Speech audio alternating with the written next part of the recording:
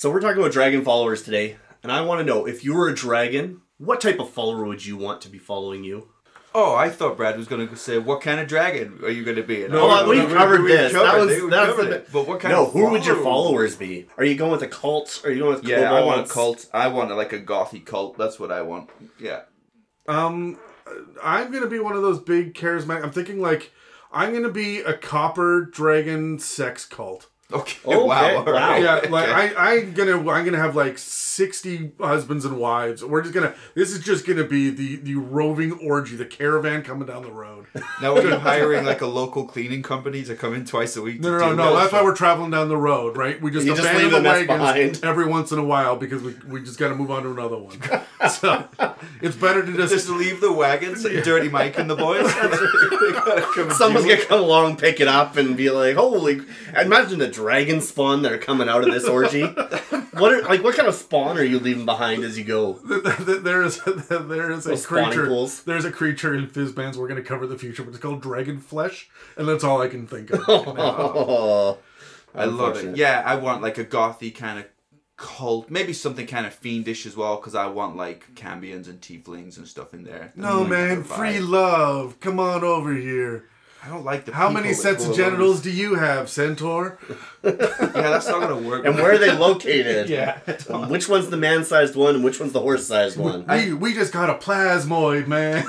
I'll say this. Brad, what's yours? I'm going to go with like a court. Like courtiers, knights, things like that. Okay. Classic.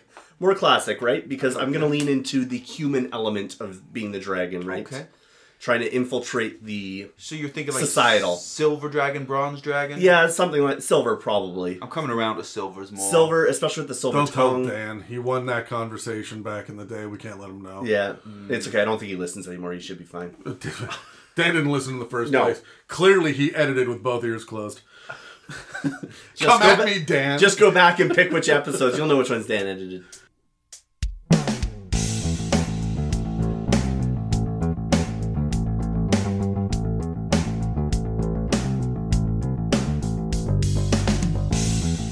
Welcome to the It's a Mimic podcast, where you never know what you're going to get.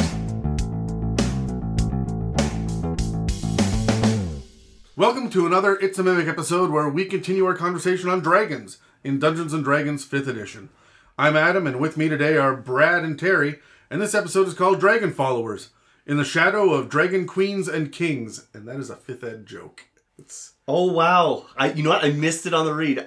Yeah, that is a 5th ed joke. Well That's done. a Dragonlance joke. Well Anyways, done. There you go. All right. Well, in this episode of the It's a Mimic podcast, this panel of Dungeon Masters is going to fall in line behind the titular monsters of this beloved game and give them the praise they finally deserve. But before we get started, I wanted to ask, if you had to blindly follow any kind of dragon, which one would you choose? All right, I got to say this. We've asked this like 3 times before on the podcast. Terry, you can't pick a chromatic dragon. To follow, though, not to be, right? So, right, yeah. But the last time we asked, you wanted to follow a green dragon. You said you were going to be middle management. Just enough to get the perks and the bonuses, but not enough to get like on their radar. Yeah, I'm like the 5th row in the Battle of Hogwarts. Yeah. That's it, Right, but you can't pick a chromatic because you always pick green, black, or red. Oh, okay. Are we gonna make him go? You're gonna make him go metallic? Or gem? Or there's death dragons, lunar dragons, deep dragons, moonstone dragons. Well, not a deep dragon. Here, let's roll initiative on this. All right, let's do it. That would be the worst graveyard shift ever for a deep dragon. You're sat next. That didn't. Close enough. Adam's going first with a 19. I've got a 17. Terry with an 8. 8. For me, if I'm going to follow any dragon, it is probably going to be, I don't know, one of the ones that want the least out of people. They all have pretty high fucking standards, right? Like a Moonstone Dragon seems to not need too much out of people. Right. Yeah. Right? So they just kind of hang out. They don't... Right, the brass dragons, they want to hang out and be social, but they're not doing too much besides that. Maybe a fairy dragon, just because the brass dragon would be like when your boss keeps showing up, but also wants to be your friend. Yeah. But then we're a family here, fuck. Yeah, but then you'll just... It's like, well, you can't really relax because you'll say something where everybody will laugh and they'll be like, haha, well, we maybe shouldn't be doing that at work, though. And it's like, this is where we can't be friends. Yeah, you don't want that bit. That's no fun. You know what I'm going to pick? I'm going to pick the blue dragon. Because Interesting. They're good. They're big. They're powerful. They're great at everything that they do, but they don't come with the ego and the fury of a red dragon. So it'd be like working for one of these like giant, these tech giants. Right. One of like your Elon Musk, who's like he's a red dragon, right? He's unpredictable. He will just fire half of Twitter one day, right? Right. You don't have to worry about the blue dragon. Or 75% of Twitter. But yeah, that's right. But like you don't have to worry about that with the blue dragon. The blue dragon is going to be actually good at the shit that they do and not just spewing. All right, it sounds like I'm ripping on Elon Musk now, but I'm ripping on red dragons really. Is what I'm doing. So, but no, I think blue dragons because you're gonna win most of your battles and you are never going to start a fight that you don't think you can win, right? Right. You're never going to get egged on to do anything. And you don't have to worry about all of that. Well, the black dragon just bit my head off because he was bored. The white dragons make me walk through the tundra. Yeah. Right? So something like that. You know, not as isolated as a lot of the other ancillary dragons are too. So right. I think for ease of life, I might go with something like a bronze dragon. Because I feel like the rules and expectations would be very clear. It's like, this is how I do things. This is like, they'll probably be quite regimental. Yeah, but you were a soldier. I don't think I could handle being a soldier. Well, I just mean for... that's true. But I think it would help me because I know what's expected. When am I doing well? When am I doing wrong? Make everything clear to me. As opposed to some of the other kinds of dragons, you just don't know. It might not be clear and they'll just turn on you any second. Yeah. You know, and it's like... I or like the clear standards are so fucking high, like silver and gold. Right, exactly. Like, you would just always be letting them down. Yeah. All the time. Yeah. For me, it's the Sapphire, and for a similar reason. Like, Sapphires know what they're doing. They've got a plan. They're prepared. They know what they want out of life. And I know that I'm not going to have to sit there wondering, well, I wonder what they want today. Like, they're not going to be flaky. I don't have to worry about them suddenly getting pissed off at me because they changed their mind today on what color is their favorite. Yeah. Right?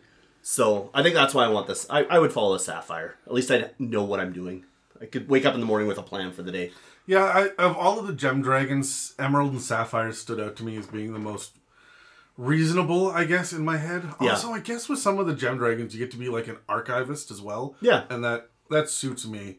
Yeah. Maybe that's a good Go through answer. the books. Yeah. Just get a nice office somewhere in like... I'll manage your horde, right? Right. Like, because you got all of these different layers with all these different hordes all over it. You give me the second biggest one because I don't want the spotlight. Right. Yeah. And I'll just make sure that everything's accounted for. Maybe you could work remotely from like Candlekeep or something. Like they'll just give you a nice office. Yeah. You know, satellite Sit office. there, Sea grab view. a book. Yeah. Sea view.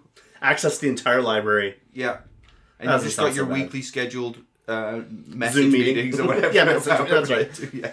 Mass message. Mass message. That's it. Yeah. This meeting could have been a mass message. That's right. Mass sending. Don't reply all, damn it. Oh, did you hear about that with JP Morgan?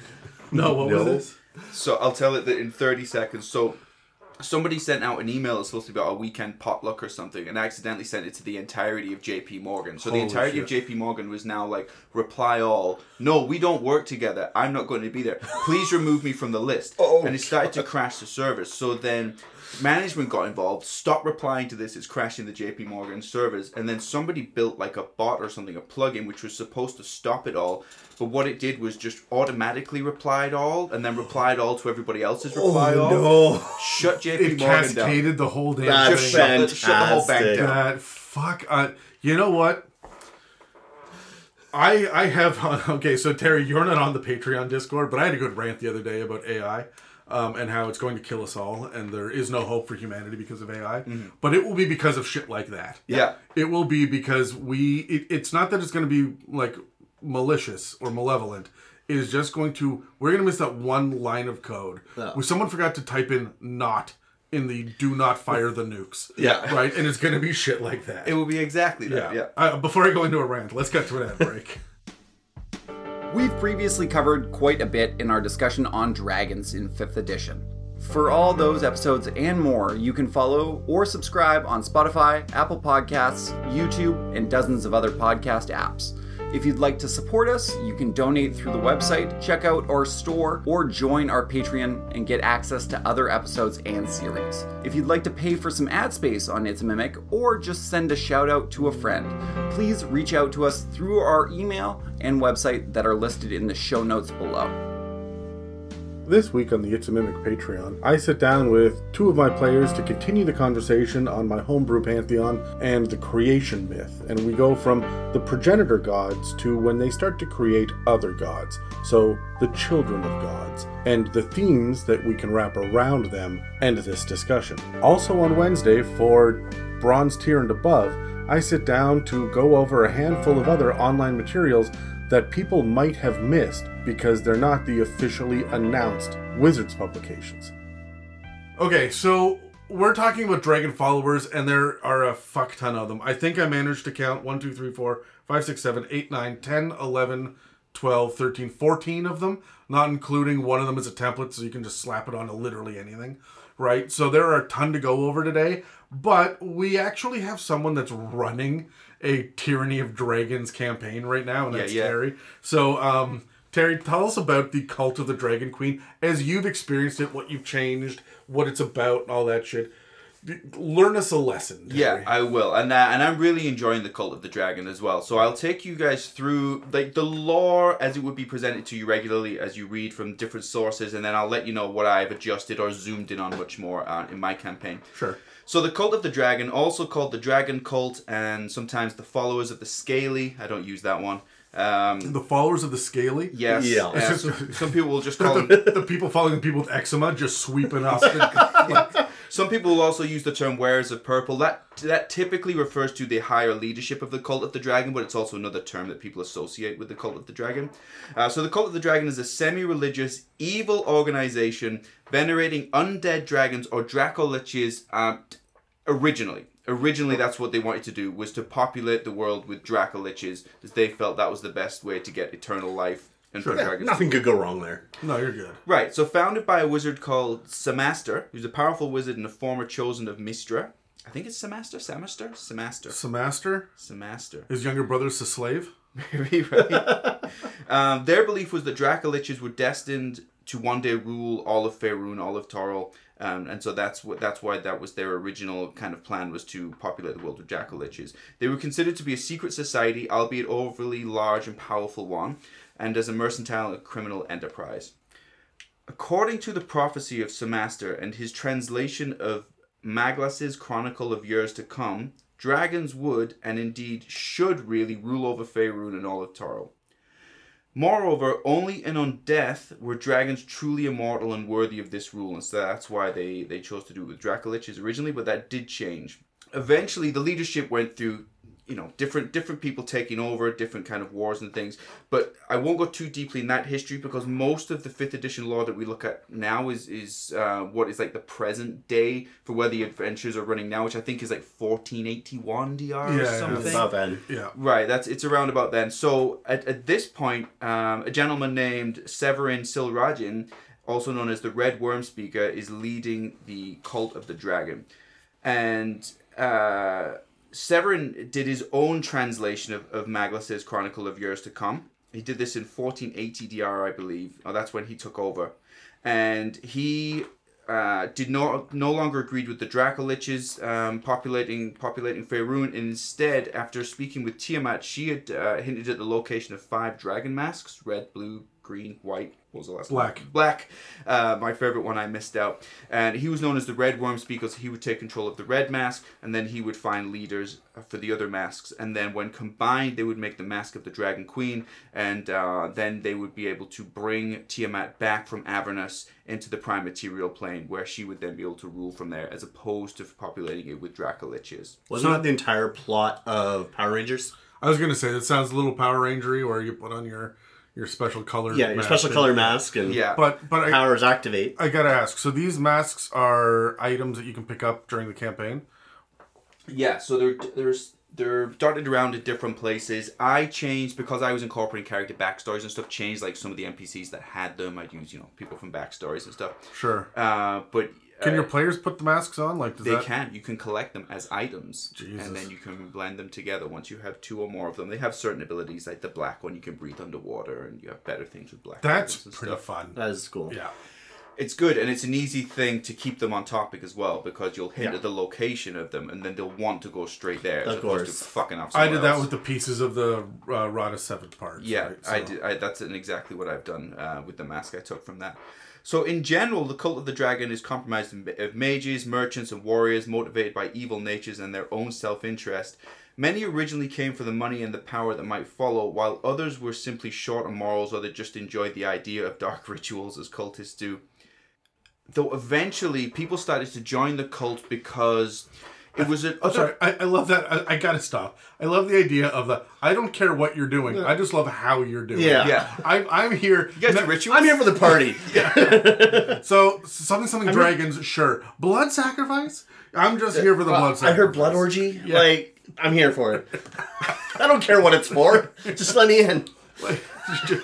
Just in for the dark rituals. Right, that's it. Fuck. So though they might be seen as criminals and madmen, they saw themselves as heroic and dedicated souls who braved great dangers to serve their faith and destiny. Like all groups like this, they think that they're doing the right thing. So this is how I kind of play the cult. I play the cult as that they fully believe that they are right, and it's their circumstances and experiences in life that have led them to join the cult. So there'll be, I almost kind of do it as like an underground organization as well, that you'll come across NPCs that maybe you kind of thought were the good guys, like the shopkeep, and they might have a tattoo or something that gives them away. But for them, there's always a story like, well, the cult treats me better because these guys taxed me like crazy and took over my business, and all those kinds of things. And so the way I play the cult is with my party, I always have the cult treating them better. Whenever they like infiltrate or they get the gear, they've got the nice uniforms, they get the nice dinners and stuff. And then when they're fighting, like Tyranny of Dragons kind of breaks down to like a little bit of a war. When they're with what's supposed to be their good side, it's always shit. They're always sleeping outside. It's muddy. It's raining. They get no food. Like I kind of treat it like that so that they can look a little bit deeper into why people stay with the cult. Yeah, you want to side with the Lannisters. Clearly, there's perks for being a bad guy. Yeah, that's it. So in the late 14th century, almost all members were human. They would have assorted members of different kinds of dragon kin as well, so half-dragons and then other draconic creatures, even dragonborn. Their martial ideals seemed a good fit for the cult's doctrine, and the cult also included sentient undead members as well, such as liches and death knights, and commanded many undead minions because traditionally, of course, it was Draco-liches that they were using. So recruitment for the cult... I'm sorry, I gotta stop you. Liches and death knights are minions? Yes. Fuck around. Yeah. Tiamat is not screwing about, eh? No, not at all. And Tiamat even has she likes her consorts to be great worms as well and ancient dragons. So in my campaign, I will usually play there's 3 ancients on the Sword Coast the way I'm doing it, and they're like the big. I have them as like regional managers. I call them like dragon overlords. Yeah. So they'll rule like a bigger territory, and then the cult will operate within that territory. And they're consorts. Yes. Yeah. So who's the assistant to the regional manager? Who's the Dwight of the Dragons? Assistant to the manager. Yeah. Assistant manager. Sorry, I'm trying to, consort to Tiamat. That is a weekend getaway, a work trip that you probably don't want. Yeah. No way, and especially because Tiamat is known to never forgive a single slight. So that means in your entire career, you cannot fuck up, not even once, not even a little bit. Yeah. You can be 20 years in. If you're late to a meeting, your whole family's dead. Okay, so do you think it's a consort that gave her the name the Mother of Dragons? Or somebody misunderstood because, she makes them call her mommy. That's the thing, right? For these getaways. You think the ancient dragons have this kink? Yeah. A mommy kink? You think she makes them wear traditional garb as well that was fashionable 2,000 years ago? You think right, it's big hats and stuff with stockings and things. Powdered wigs. On a dragon, yeah. In the campaign I'm playing with Dan right now, one of our players is playing a Gold Dragonborn, and it is now canonical that during their big moots that these Dragonborns have of all the leaders, they all wear powdered wigs. Yeah. I've got to start doing that. I have been in Dan campaigns, and that's... Oh, this wasn't Dan. This was the Dragonborn player came up with this concept. No, I know. Just stuck. Yeah, that sounds like something that would frustrate the shit out of me. Oh, it does, yeah. That's fantastic. Keep up the good work. That's why we do it. It's the only reason we get together. Yeah. So in recruiting, I originally went into it that they would just have a load of crazy cultists that are covered in tattoos, and they're just like the Batman henchmen. They just show up and they probably get from jail or something. But they're actually they're not that into that. So while they are open to anyone who seems proficient joining, they tend to have a preference for people with financial skills, or backgrounds with magical talent and those types of things, where they're going to be much more of a strategic use to them. We need champs, not chumps. I mean, they've got the combat covered. They really need people to take care of the day-to-day. Yeah. I mean, that makes sense. And so their hierarchy, so despite differences, each cell of the Cult of the Dragon has the same, like, general type of hierarchy. So the structure of the Cult of the Dragon cell comprised of 2 distinct tiers of members. So there was the higher echelon, which are known as the Keepers of the Secret Horde, which really, that name is not doing it. They're not doing themselves any favors there, right? What do you do? I'm a keeper of the Secret Horde. Okay, so I mean... There's clearly a secret horde. You know, first rule of Fight Club, right? Yeah, but they're not the secret keeper of the secret horde. They just keep the secret horde. That's right. So the keepers of the secret horde are the upper echelon, and then the more common followers of the Scaly Way. And each cell is led by what's called a wearer of purple. The worm speakers are the highest ranking of these, so you have the... I know. The wearer of purple. Like, you showed up on day 1 for the job interview. Yeah. And they're like, oh, you're wearing the blend of red and blue? We have a position for you. Just for you. But that's the outfit I'd say would just be ridiculous. Yeah. And it's like the uppermost position. Our queen tragically loves it, so I must wear it. Like the Beefeaters in England. It's like they hate it. And that's former like regimental sergeant majors and stuff. They're like hardcore. Yeah. Okay, so wearer purple would lead the cells, and the worm speakers were the highest ranking of those. So Severin Selragian he's the red worm speaker, so he represents the red dragons, and they're the green, the black, the white, the blue. Large cells would have multiple wearers of purple, and then there are multiple ranks going deeper into the cult as well. I think we're going to touch on those later, so I won't mention them just yet.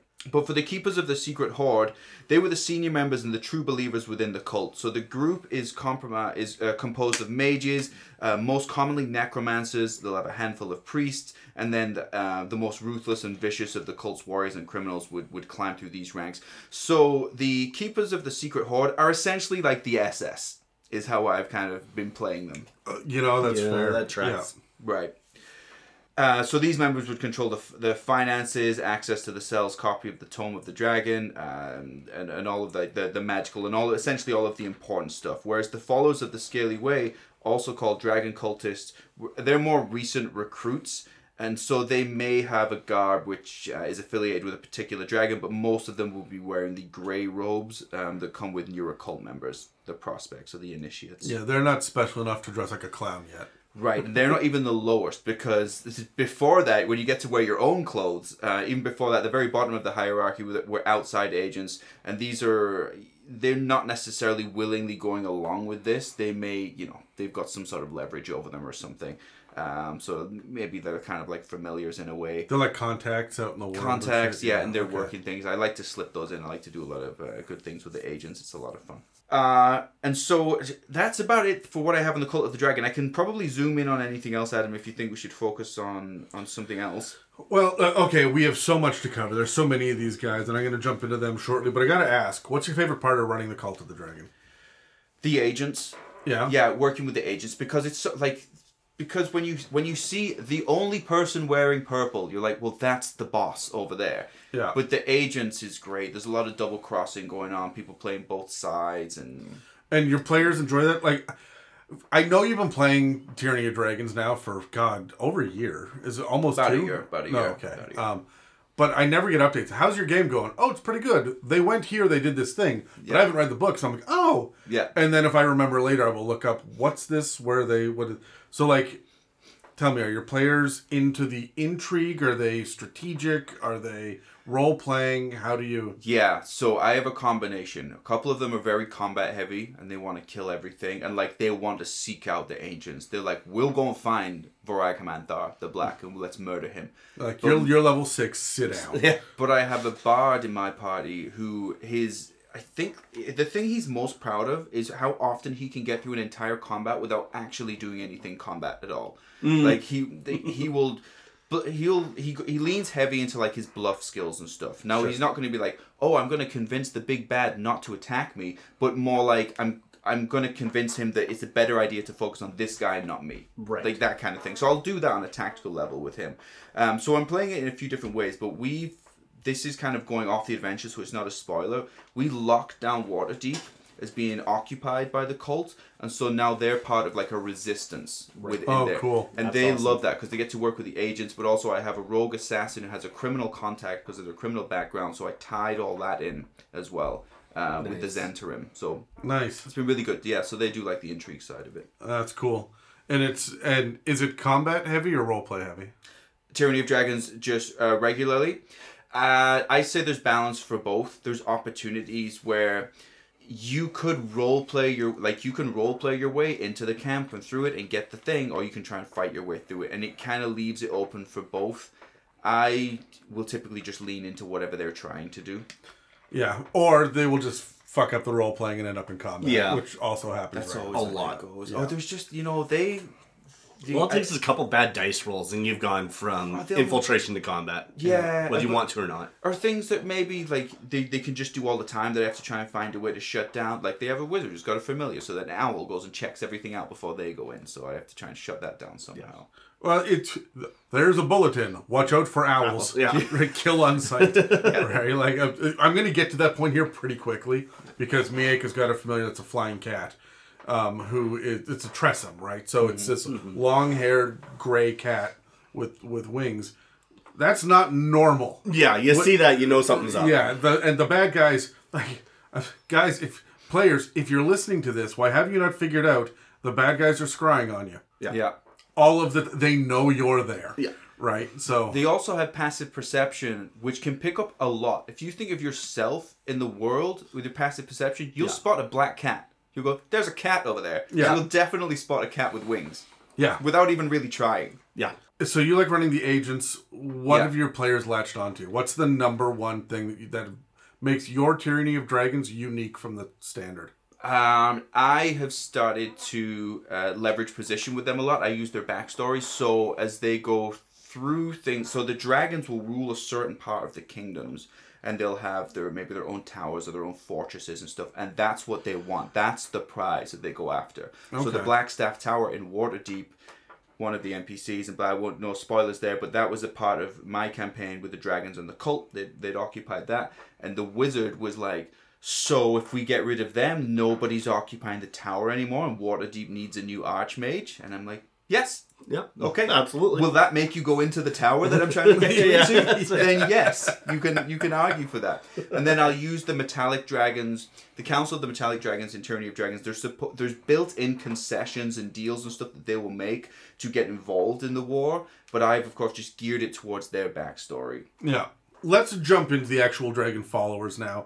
Some stat blocks and some specific ones in particular. There's a section in Fizzbands that has a quick generic description that essentially breaks down what exactly a dragon follower is. And it says that this is a minion, student, employee, acolyte, or thrall. Not every dragon is evil. So while the Cult of the Dragon we were talking about is clearly evil, there are followers for metallic and good dragons, and there are followers for moonstones and deep and lunar and shadow. gems. Like there's all of the different kinds of dragons that there have followers. But these specific followers we're talking about are not just like fans of. These are people with fanatical reverence. And we're talking specifically humanoids for the most part. Although there's no reason why you couldn't make something else, as long as it has enough intelligence, a dragon follower. They tend to have behaviors and beliefs that are similar to the dragon that they follow. That just makes sense. Yeah. So we're lining up. We're creating a force behind the dragon. And we're talking about humanoids who have a personal story about how this specific dragon has impacted their lives in a positive manner from their perspective, right? And that is why they've dug in so deep with this one dragon. Like, hey, this guy saved my life, or killed my enemy, or gave me the riches, or their regional effects affected the crops in my village. Something like that, right? Most want to have dragons live among humanoid civilizations as rulers. Why would you have a human mayor when you can have a dragon mayor, right? So that's kind of the general rule for all of them that we're going to talk about today. For the ones that I'm about to list out, and I've got a number of them here. I'm going to give kind of a quick flyby on these guys, and not a big, stat block deep dive on them. And I'm going to hit them rapid fire here, so hold on tight. All right. Strap in. Terry, Yes. you will recognize the first 4 for sure. Yeah. Because they're right from the Tyranny of Dragons. In Horde of the Dragon Queen, the first one to get is what's called a Dragon Claw. They're CR1 and they can be any humanoid. These guys have standard stat block for whatever the basic humanoid would have, but they get a couple of really cool details, and I'm going to be talking about the details that makes them all separate. Okay, so they have what's called Dragon Fanatic, which means they have advantage on saving throws against being charmed or frightened. And while the Dragon Claw can see a dragon or a higher ranking cult of the dragon cultist that is also friendly to it, then they ignore the effects of being charmed or frightened at all. Yep. So that right there is a huge boon, especially when you have dragons on the battlefield. Do you find that comes up a lot? Charmed and frightened? I have a paladin that does something weird with fear, so yeah. Okay. Fanatic Advantage is another thing where once per turn, if the Dragon Claw makes a weapon attack with advantage on the attack roll and it hits, it deals an extra 2d6 damage. This is particularly powerful because they also have pack tactics. Well, okay. So they will often be yes. rolling with advantage. So if you run up against one of these guys, he's a fight. 3 of them, you're getting your ass beat. Mm-hmm. They all have multi-attack. They can attack twice. They get a scimitar. In Horde of the Dragon Queen, are you running off the 2 books separately, or do you have the combined book? 2 separate books. Okay, so in Horde of the Dragon Queen, there's a little blurb underneath it that says, for a Dragon Wing, which is the next one, a Dragon Wing uses a Dragon Claw stat blocks, except that it has double normal hit points, double the normal hit dice, and is a challenge rating 2. A more detailed statistics block for the Dragon Wing will appear in Rise of Tiamat. And then you go to Rise of Tiamat and you realize that, oh shit, there's way more to it than just a doubling. You also get resistance to acid, cold, fire, lightning, or poison, depending on the kind of dragon, right? And you get limited flight, which is not included. If you only have Horde of the Dragon Queen, your Dragon Wings don't fly. Interesting. Yeah, which is, did you run into that? Have you? No, that hasn't come up for me. Okay. What, they have limited flight? They have flight according to That's an oversight on Rise my of part. I just have to. I just didn't. Well, you'd realize have to that. see. You would have to check the separate stat block in Rise of Tiamat Yeah. to catch that. Yeah, so you can use a bonus action to gain a flying speed of 30 feet until the end of the turn. Oh, well, that's getting used. Also, the scimitar now does an additional d6 on top of the regular stuff for whatever the damage type that they would do. Fire, poison, acid, whatever. To more flavor. And we're going to see that this stacks, right? So the Dragon Claw is the basic version, and then the Dragon Wing is the next step up. So it's doing more damage, and it's got some damage resistance, and it can fly. Then you have the Dragon Fang, which can do all of that except the flight. Only the wing can fly. Dragon Fang is in Rise of Tiamat only, where your Fanatic Advantage, which was when you hit, well, you have advantage, you had 2d6. Yeah. Now it's 3d6. The scimitar is replaced with a short sword, and it does 2d6 damage of whatever the dragon type is in addition to the slashing, right? Also, they have the ability to use Orb of Dragon's Breath 2 times a day, which is a ranged spell attack. It's got a range of 50 feet, which is pretty impressive, and it does 5d8 damage of the type to whatever dragon it follows, right? So 5d8 is impressive at CR5. Yeah. Especially because you can do this a couple times a day, and you're probably running into more than one of these guys at a time. And then after that, you have the Dragon Soul, which is a CR7. Now they also get to speak Infernal instead of just Common and Draconic. Their short sword does 3d6, whatever the damage type is.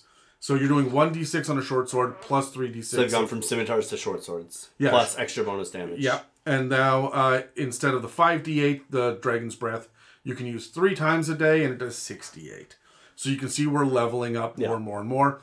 But we don't really have anything else that's just a standard NPC without being a named NPC that's any higher of that, right? So otherwise they're just like, use the priest stat block or the veteran stat block or whatever it is from there. So I mean, that's common through it all. Yeah, so these are the 4 unique ones that we get that are based on the Dragon Cult or Cult of the Dragon from the Tyranny of Dragons adventure. If you've missed the flying thing, you gotta... I'll go back on that. Yeah. Then we go to Fizzbands. Fizzbands has 3 really interesting options. These ones we're going to see a little bit more of the fanaticism here. They ramp it up in a unique way, and you got to think it's not just See, those ones are Tiamat. They're all evil, the ones before. Yeah. These ones could be for any of them, including Gem. So you got to think about, well, I could apply a dragon soul or a dragon wing or whatever to a silver dragon or a gem dragon or lunar dragon, whatever. The dragon NPCs and Fizzbands are a little bit more unique and, in my head, problematic for players in the world, right? Like, they have a different kind of problem solving. So let me get into it. First of all, there's a dragon speaker. These are public speakers who are super charismatic dragon ambassadors. And they walk into the room and their voice echoes and booms and everyone listens to them, and they are there to represent the dragon. Have you used these in... I've not used a dragon speaker, but I do lean into like propaganda and stuff, so I will introduce them. Well, these guys, they use their voices to instill awe and fear in both allies and enemies. So even the allies, you should be afraid. Mm-hmm. The dragon, like, these are fearful followers, right? They also have a few spells that enchants and charms people to be able to help them to do more shit. So if you wanted a mechanical side to that as well. But the big thing is they want to get valuable resources, they want to establish diplomacy, and to get tribute to add to the horde. So they are there saying, oh, the dragon is coming, here he comes, this is what you need to know, is benevolence, is this, and so on. Step forward, give me your shit, right? Take me to your leaders in your, like, civilization, and then they're going to turn around and continue to charm and shit from there as well. So they're insidious, right? But they could be malevolent. They're here to, hey, you know what? The silver dragon is coming, and you guys should all bow down in reverence because a silver dragon will make your lives better. Yeah. For a nominal fee. That's right. Right? Because for the cause. Yeah, but that nominal fee might just be we're going to open up trade routes. Yeah. Right? Like, it Let doesn't us operate within the limits of your city. Yeah. Carte blanche. We want carte blanche permission to do whatever we need to do within the city. You can trust us, and we will trust you, right? Yeah. So it can just be diplomacy, or it can be like, hey, we need this specific kind of mithril that you guys have, and we can offer you a shit ton of silver because we know you have a lycanthropy problem, right? Mm-hmm. Like, so it can be mutually beneficial. It's not Dragon Queenie, right? Which is going to be like, give us your shit or you die. Give us shit and then you die. Right, there's that. So I like it for... not that I'm going to keep going back to Nazis. I think it's just an easy parallel for people to draw. Like, it reminds me as though I was there. But when the Nazis first started speaking in the beer halls, it would be this kind of thing. But you can do it good or bad. You know, you're just trying to... The American Revolution was that too. I mean, Hamilton starts off, the beginning of it is them in bars, standing on tables, telling people, hey, listen to me, we got to rise up and revolt. Right? And so, like, that's exactly what this guy is. Although... I feel like he's also going to stand in town square, and it's not going to be like behind closed doors. Yeah. He's going to be like, hear ye, right? These guys are CR2. They're immune to being charmed or frightened. They have dark vision up to 60 feet. And they speak Common, Draconic, and 2 more languages. Their only attack is called Thunderbolt, but they get a multi-attack with it. 60-foot range. It's a magical spell attack. And it does 3d8 thunder damage and pushes a target horizontally away from the dragon speaker. There's no save on that. They just push you. I feel like this was made because people knew that the players are going to eventually attack these things. Absolutely. Right? They're not made for combat, but okay, people are going to attack these. We at least need to give them a stat block. Well, wait for it. They're going to be attacked because they have once a day calm emotions, charm person, command, and comprehend languages. They're there to fuck up your NPCs. Yeah. Right? They also have a reaction, disarming words, they can use 3 times a day, where if they can see a creature within 60 feet that is making a damage roll, so they've attacked and are now rolling damage, the speaker rolls a d6 and reduces that amount of damage because they've said, you don't want to do that, and it makes the attacker falter. Yeah. So that's cool. So there's a lot going on with this dragon speaker. Yeah. But they also get a bodyguard, which is called a Dragon Chosen. These are essentially our dragon warriors with 2 weapons and a hair trigger. So they often escort dragon speakers and are there to defend them because clearly when you first show up in town, there will be dissenting voices, right? These guys are immune to being frightened, but not to being charmed. So the dragon speaker could charm them and get them to do shit too, right? So they might even be unwilling. Yeah. So, but they have a multi-attack, 1 with a hand axe and 2 with a short sword. The cool thing is the hand axe magically returns to their hand. It's supposed to be thrown. That's awesome. And then it magically returns to their hand on their next turn, right? So to do it again. They're beefier. Like I say, they're a CR3. So you're probably... What level's your party right now, Terry? 10. You're going to want 4 or 5 of these guys around every speaker, right? But they'll be able to throw down.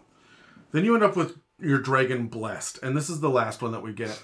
These guys are the actual acolytes of dragons who have magical powers that they claim are gifts from the dragons themselves. They not only heal allies, but they will attack enemies. So they're a little bit more in your face. And they may be the diplomat standing behind the speaker. You know Ebony Maw from the Avengers? Oh, yes. Yep. Right. That is going to be your speaker. Yep. As Thanos is sitting there behind him with his arms crossed, and that will be your chosen. Right. So I am here to represent, the first chosen of the Gold Dragon. And he has this to say, and then the speaker speaks on his behalf. Yeah. And the chosen just sits there and nods and looks all official and shit. They're CR5. They're immune to being frightened, but again, not to being charmed. They speak Common and Draconic in 2 more languages. They have multi-attack, which means they attack twice. One of them is with a mace that does an additional 48 radiant damage on top of your standard mace shit. Wow. So, I mean, that packs a bit of a punch, especially at level 5. 48 is not insignificant. And then they also have Radiant Bolt, which has 120-foot range and does 5d8 radiant damage. And then the Blessed also regains 1d10 hit points when that does damage. So nice. At will, they have Light and Thaumaturgy, and once a day they have Enhance Ability, Flame Strike, Mass Cure Wounds, which is why you're going to have people following your dragon, Revivify, and Tongues. Wow. Yeah. So they're there to give the blessing on to the people of this village. I love it when the bad guys have Revivify. Because that'll stop a combat real quick. Like, put a PC down and then pull out the diamond and say, I can help. Like that. They'll stop. I also like it when they revivify to bring up one of the bad guys back. Yeah. And now you know who your real problem is. We got to get rid of this priest character, right? Yeah. When we flip to Dragonlance is, I don't want to surprise you guys, it's all about dragons as well. Okay. Shocking. But this time, the dragon cult is not a cult, it's an army. And it's not for Tiamat, it's for Takesis. And that is, who is essentially Tiamat, but like a beefed up, scarier version of Tiamat. The Tiamat that we get is always like aspect of Tiamat. Yes, and, you never get full Tiamat. Like CR30-ish. You never go full Tiamat. No. Takesis is like the size of a mountain, and the artwork has her like leaning down over and looking into an entire city. Yeah. Like blocking out the sun. So truly a god as opposed to an avatar. The army has a bunch of different creatures in it, but when it comes to just your standard humanoids, it has a couple of interesting notes for it. They're pretty straightforward, but all dragon army weapons are infused with the dragon's breath. That is the standard thing to be aware of. And frankly, if you're not doing it with your dragon cult, you're missing out. Mm-hmm. Like, if it's a green dragon, it's poison flavor. Yep. Like, we know we're going into... Poison flavor. Yeah, we're going into the poison flavor chapter, right? All right, here's my question. What does poison flavor taste like? Taco Bell. Oh. It is the hot sauce from Taco Bell. Yeah. I was going to go with, like, one of the top-end hot sauces, like the ones that really burn. Yeah. But those ones, they burn, and you appreciate that they're doing their job and they're doing it well. Taco Bell is just going to clear you out like a fucking Drano, right? Like, that is the poison. Maybe Drano is the flavor of poison. Maybe it is. We have 2 different levels, Army Soldier and Army Officer for the Dragon Army. They're not really inspiring because they're low CR, but the Soldier is CR1. It says it's typically lawful evil, but of course, if you got a Gem Dragon, it'll be whatever their alignment is, right? So, an AC of 17 is pretty high for CR1. Yeah. And they have something called Draconic Devotion. While the soldier can see a dragon that is not hostile to it, it has advantage on attack rolls. They get a multi-attack with the longsword or a javelin, and they just add 1d4 of whatever the damage type is on top of the standard longsword or javelin, right? So, for the army officer, you have a CR3 creature now. Again, any humanoid, typically lawful evil. AC 19, again, high for a CR3. They have Draconic Devotion as well, which means they have advantage. They got a heavy crossbow now, which is an additional 1d10 of the damage type associated with the dragons. But they also get a lance. I don't want to surprise you guys that the dragon lance. This is not an actual dragon lance. Dragon lances are legitimate, like high-powered legendary items that are used to slay dragons. These guys, I feel like, are supposed to ride on the back of dragonels, and we'll talk about dragonels in the future. But dragonels are smaller, dumber dragons that have barding and saddles, and you fly around on them and fight. We have gotten them as... I think we have the 3 different levels across a couple of books now, where Fizban's introduced them as, like, neutral, and then Dragonlance introduced the good and the evil versions of it. So, but you get a lance. Interestingly enough, when the players use a lance, they have disadvantage if they're not mounted. These guys don't get disadvantage. That's not a part of this. They just use it. It does 1d10 plus 3 piercing, and 1d4, whatever the Draconic Breath damage type is, right? The other thing that it gets, though, is a multi-attack that uses the lance twice, and then something called Assault Orders. This recharges on a 5 or 6, and this is when the officer shouts orders and targets up to 2 other creatures within 60 feet of itself. If they have that Draconic Devotion, which means they're part of the army, and they can hear the officer, the target can use its reaction to make 1 melee attack. So... this is almost granting a very minimal, like, legendary action out to just get that extra attack in, even if your players are planted their feet and they're not moving. Yeah. So, that's a lot. I just dropped a lot on you guys. I'd like to ask some questions, so let's grab dice and roll. I'm on a 5. I'm still on a 3. 5. Okay, Brad with a 13. I'm going first with a 13. I'm going to kind of pick and choose, and we're going to jump around here. So there's the dragon followers from Tyranny of Dragon. The Dragon Claw, Dragon Wing, Dragon Fang, Dragon Soul. That's right. Do we have any quest ideas that would be around this cult of the dragon besides what Terry was talking about? We were talking about the Dragon Soul being kind of the heart or almost a representative. No, that's the Dragon Chosen. We'll get to I'm getting them mixed up. Yeah. So the Dragon Soul is just the beefed up version of the... that's right. They just got stronger as they went. Yeah, it's a CR7 beefier version that does a whole bunch of damage. That's right. Attack, so I mean, these guys, the quest is going to be... maybe these are the lead forces coming into town, right? They're coming in ahead of whatever army is coming in, and they're laying the groundwork. And people are saying, hey, we're seeing this army on the horizon, but right now we need to deal with... there's maybe, let's say, 24 of these things, maybe 50 of them that are in town. And we need to find a way of either holding them off, because they're just going to be preparing a way. They're not really going to be raising the town at this point. They're waiting for the army to do that, but they're infiltrating the town. And we need to find a way to push them out so they don't get any more information, and we can start to form our defenses without these guys infiltrating and slowing us down.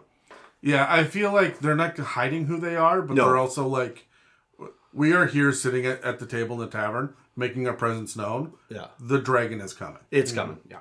Terry, do you have any ideas? I did. I think it's a good idea for a side quest. I was using the Dragon Souls as like some of the more like local leadership, like they may be in charge of like a company of like 100 people or something. And my players did what players do. They all kind of steal robes and stuff, and then they snuck into this camp, and they ended up in like the headquarter tent.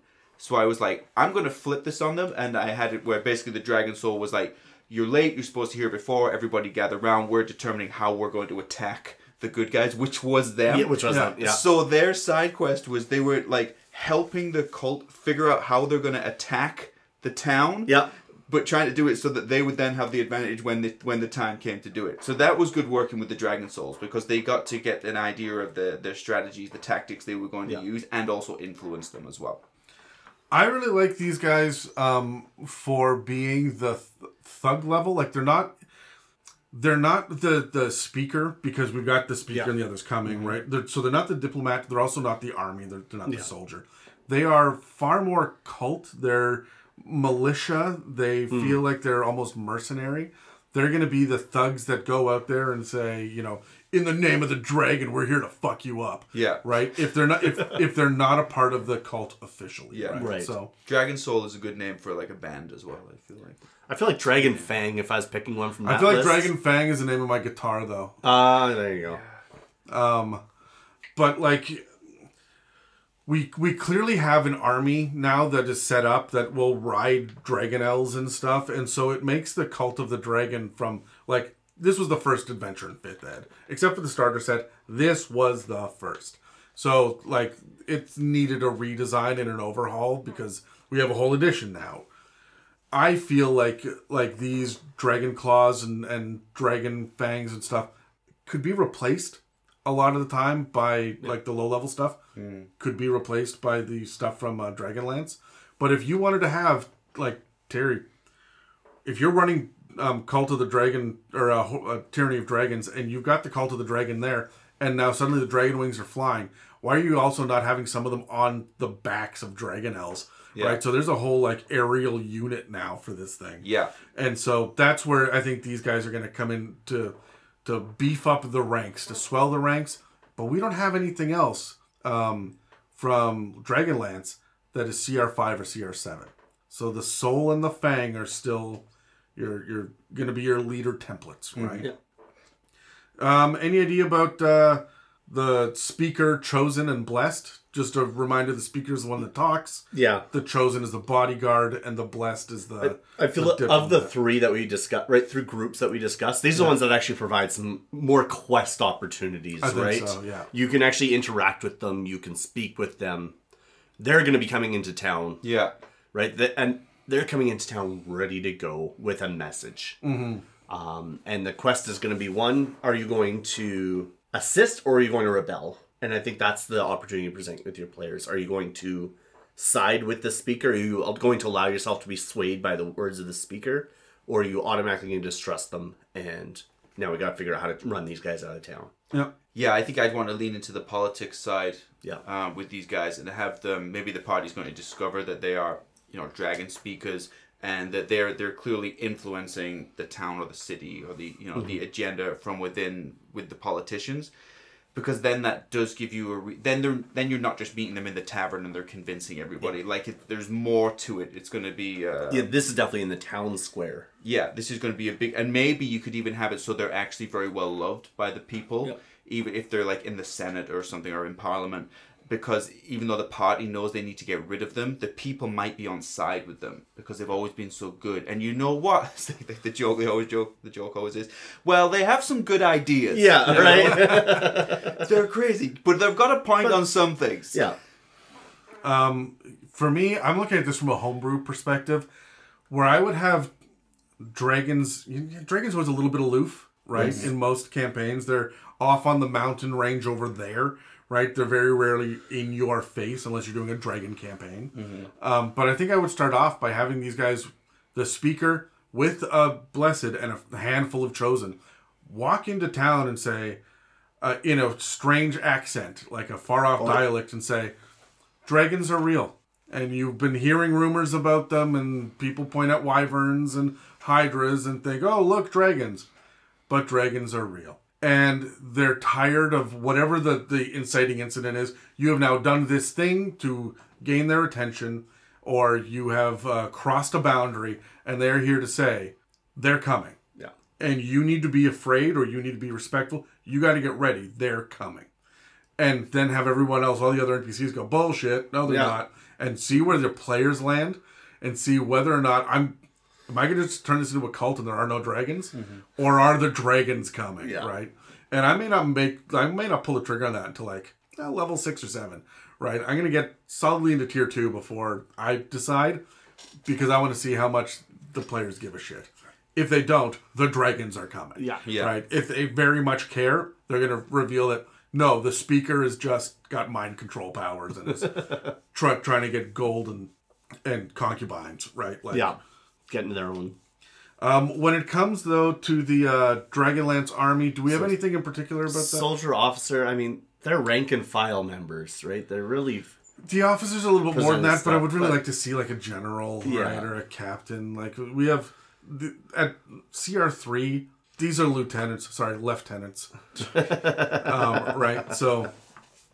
Yeah. So, let's... I don't know, Terry, how do you feel about them? Considering you've been playing in a dragon army for a while, do these guys help out? Yes, they do, because there's a time and a place for both. So cultists are bringing the ideology. So they're trying to spread the propaganda and the idea. The soldiers will typically just be executing a specific mission, and they won't go off topic on that. If they have a specific job they've been told to do, and they'll only do that. And they probably won't even know as much about the ideologies or even care too much. So the idea of, like, they're going to interact with the party differently. They're going to have a very specific purpose of what they're trying to do. So in some ways they'll be much more creative than the cultists. Like, they'll have better tactics, so you can think about it much more. But in other ways they'll also be very predictable. Yeah. So they'll have a go-to way of handling things. I think I already answered it from my perspective, but I really like that idea of having it's almost like two different wings of the same organization, right? Right. Like what you did there, wings. Yeah. I guess you could deal with occupied territory, right? Mm-hmm. Because once territory is occupied, that's when you're going to see these guys somewhere other than the battlefield. Yeah. And that's when you're going to have an opportunity to interact with your soldiers and your... And that's when, if you do, that's a good point actually. If they're in an occupied place, that's when they'll start to get bored. Yeah. And that's when they'll start to, like, the dynamic with the soldiers. There's going to be the trouble in the bars. There's going to be whatever's going on, right? They'll probably do things they're not supposed to do and Yeah. may even get away with it a lot. It'll be covered up and that kind of thing. So. Yeah, and that's when you have the bureaucracy turning a blind eye, or everyone is just bored and fat and lazy. Like, if you go deep, deep, deep into the lands, and nobody's paying attention to that small village over there that is clearly part of the Dragonlands. Yeah. Everybody else is like, yeah, man, sure, the dragon exists, but we have farming to do. Like, Yeah. even the guards they barely fit in their armor anymore. Yeah. Right? Nobody comes through here except the people that are on that are already on our good books. So That's right. Yeah. we don't give a shit. So that's where your doofus. Okay, look, my nephew just turned 16. He wants to join the army. He's kind of an idiot. He's an artist at heart. But he thinks that he can be a soldier. Where can we put him? We're gonna put him way back in the. Yeah. He is a soldier. We've given him officer. That's right. But he's way the fuck hiding. back there. Yeah. He's going to work in the dental center. Yeah, That's right. 50 miles behind the front line. That's where he's going to work. Brad, for role playing, we talk a lot about chromatic. Do you have any insights about neutral or good cultists? I think neutral or good cultists are going to be more like your everyday... Like, if we were to draw a parallel, right? Your church attenders. Sure. Right? Yeah. The people who are showing up on Sunday, they're not involved they're not members of the clergy, they're not members of... That's something. They might be your volunteers or your people who show up. That's something that's worth pointing out, though, is that we say it's a dragon cult. It's really a dragon religion. It is. It's just it happens to be evil. Yeah. Right. So. And you've got a dragon right here. This is clear they're doing something that I like, and I'm worshiping them because I feel like there's going to be a benefit to me if I continue to worship them. Right? By supporting them and keeping them in this position, I am in a way ensuring that I myself am going to... Do you think they're going to worship like that for a great worm or an ancient or even an adult the same way they would for a dragon god? Like, I think so, because there's enough power, right? It depends on how much power the dragon... Like a great worm or an ancient, I would say yes, they probably will. Because as far as a commoner is concerned, they effectively are a god. yeah, An ancient dragon or a great worm is effectively a god in comparison to your average commoner. even an adult will have been there for Yeah. the last 5 generations of my family. Exactly. I quite like the idea of good aligned dragon cultists. Yep. Like, the cult of Bahamut. I like the idea of, like, born again cultists that have maybe seen the error of their ways and have that same level of fanaticism for the good or neutral aligned dragons now. Absolutely. Yeah. The dragons, in this case, the dragon's actually here for our good. Not just for our benefit, but for a greater good, right? And not just our good, but the good of everyone else around. Right. Right? So by helping Bahamut or somebody of even just a good gold dragon... Fizban himself. Yeah, it is going to help everybody. So, of course, that's the way I would picture Fnatic, right? They want what's best for the world. Now, it's a little bit different when it comes to neutral dragons because a lot of the times neutrality means disinterest, maintaining the balance, or selfishness. So at that point, whatever your followers or your cultists or whatever it is, that's really where I'm leaning into. They follow the same mentality as the dragons themselves. There has to be a reason for them to align, right? So Yeah. I think if you're worshipping a neutral dragon, it's because you are in some way benefiting only yourself. Yeah. Right? There is a benefit here for me.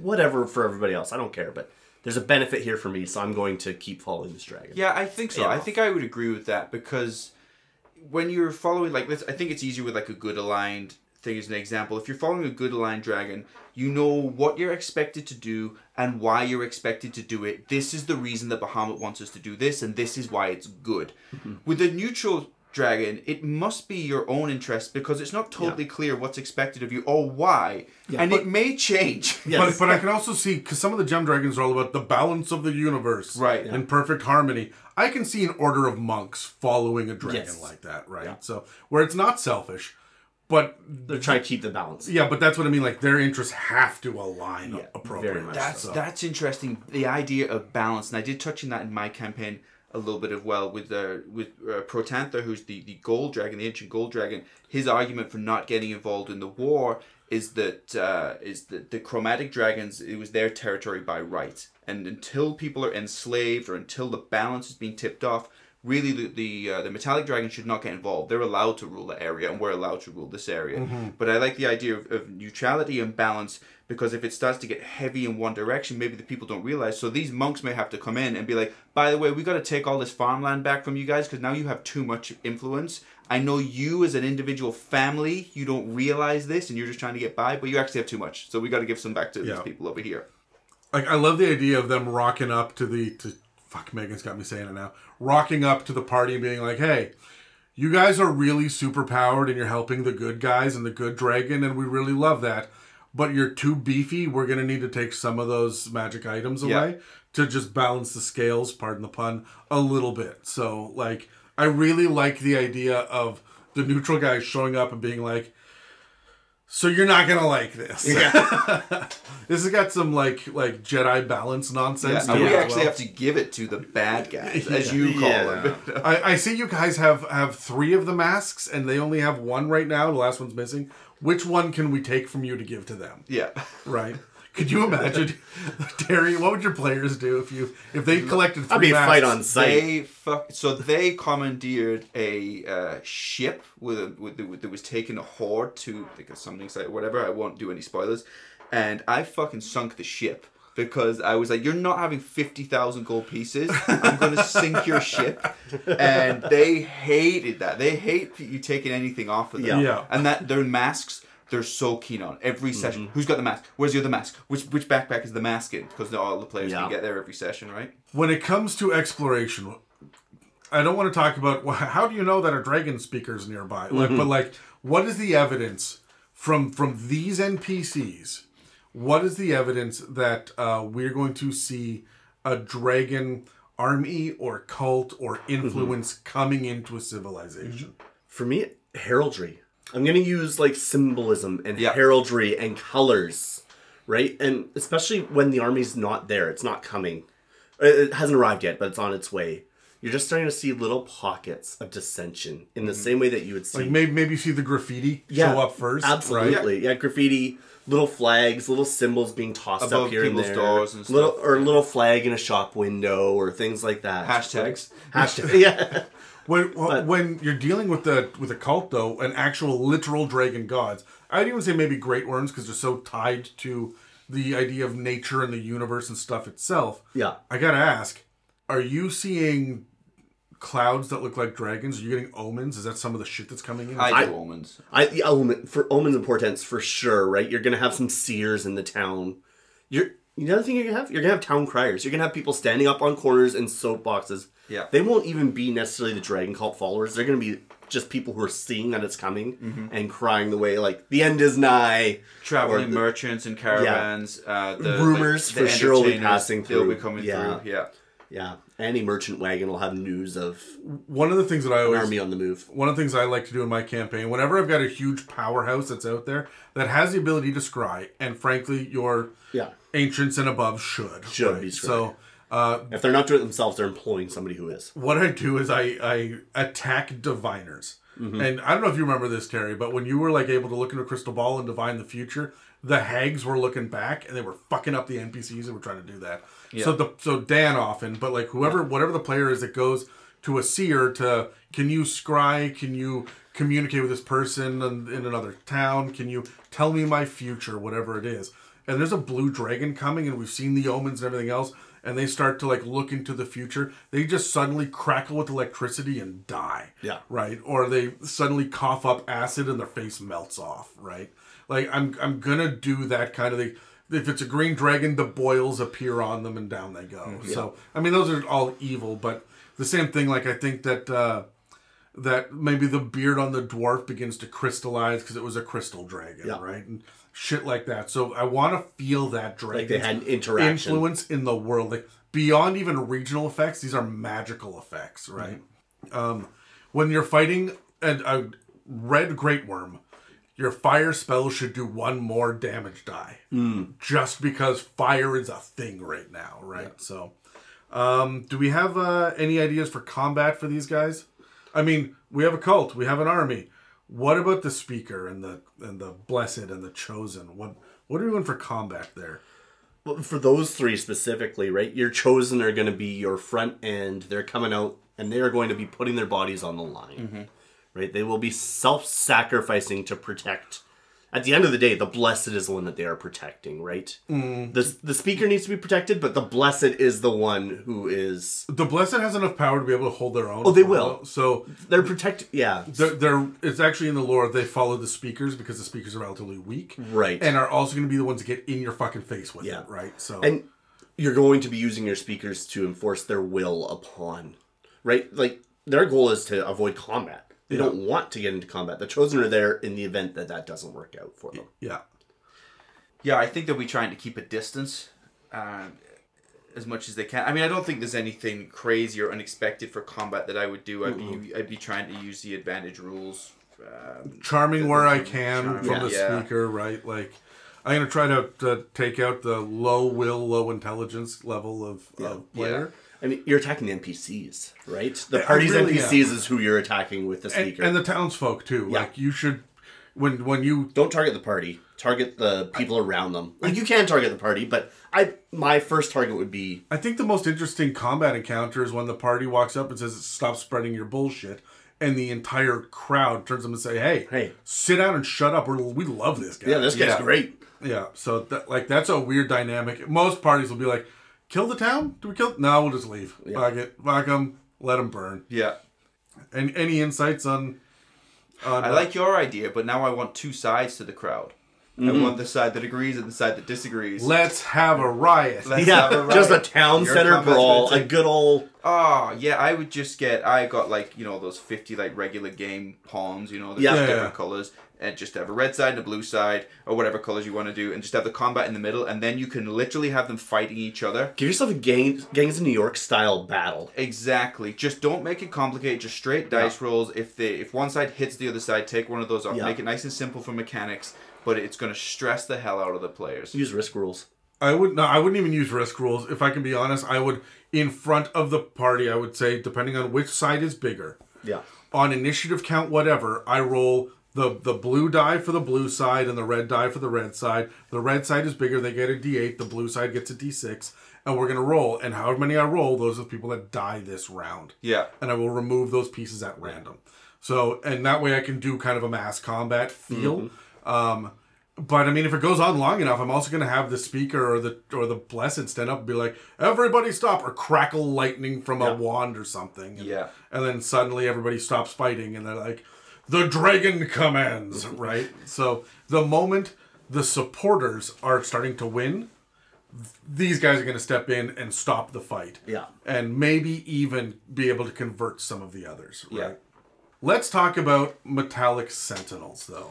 Let's do it. Because this is something outside of our standard just kind of NPC, right? We're getting into like monster stats now. Yeah. The metallic sentinels are a really cool concept that we get from Fizzbands. They are effectively some sort of guardian that's been created by a metallic dragon, and they are made of the type of metal associated with the dragon, naturally. They have basically been forged and then empowered by the breath of the dragon to serve the dragon. They're also artificers who can, like Dragonborn artificer cults who can make these things. Okay. Which is really interesting. Generally, they're attributed to being connected to a dragon, and the stats here we're going to get into in a second are going to enforce that further. So, the first type, there are two types. There's metallic peacekeepers and there are metallic warblers. We're going to start with the peacekeeper.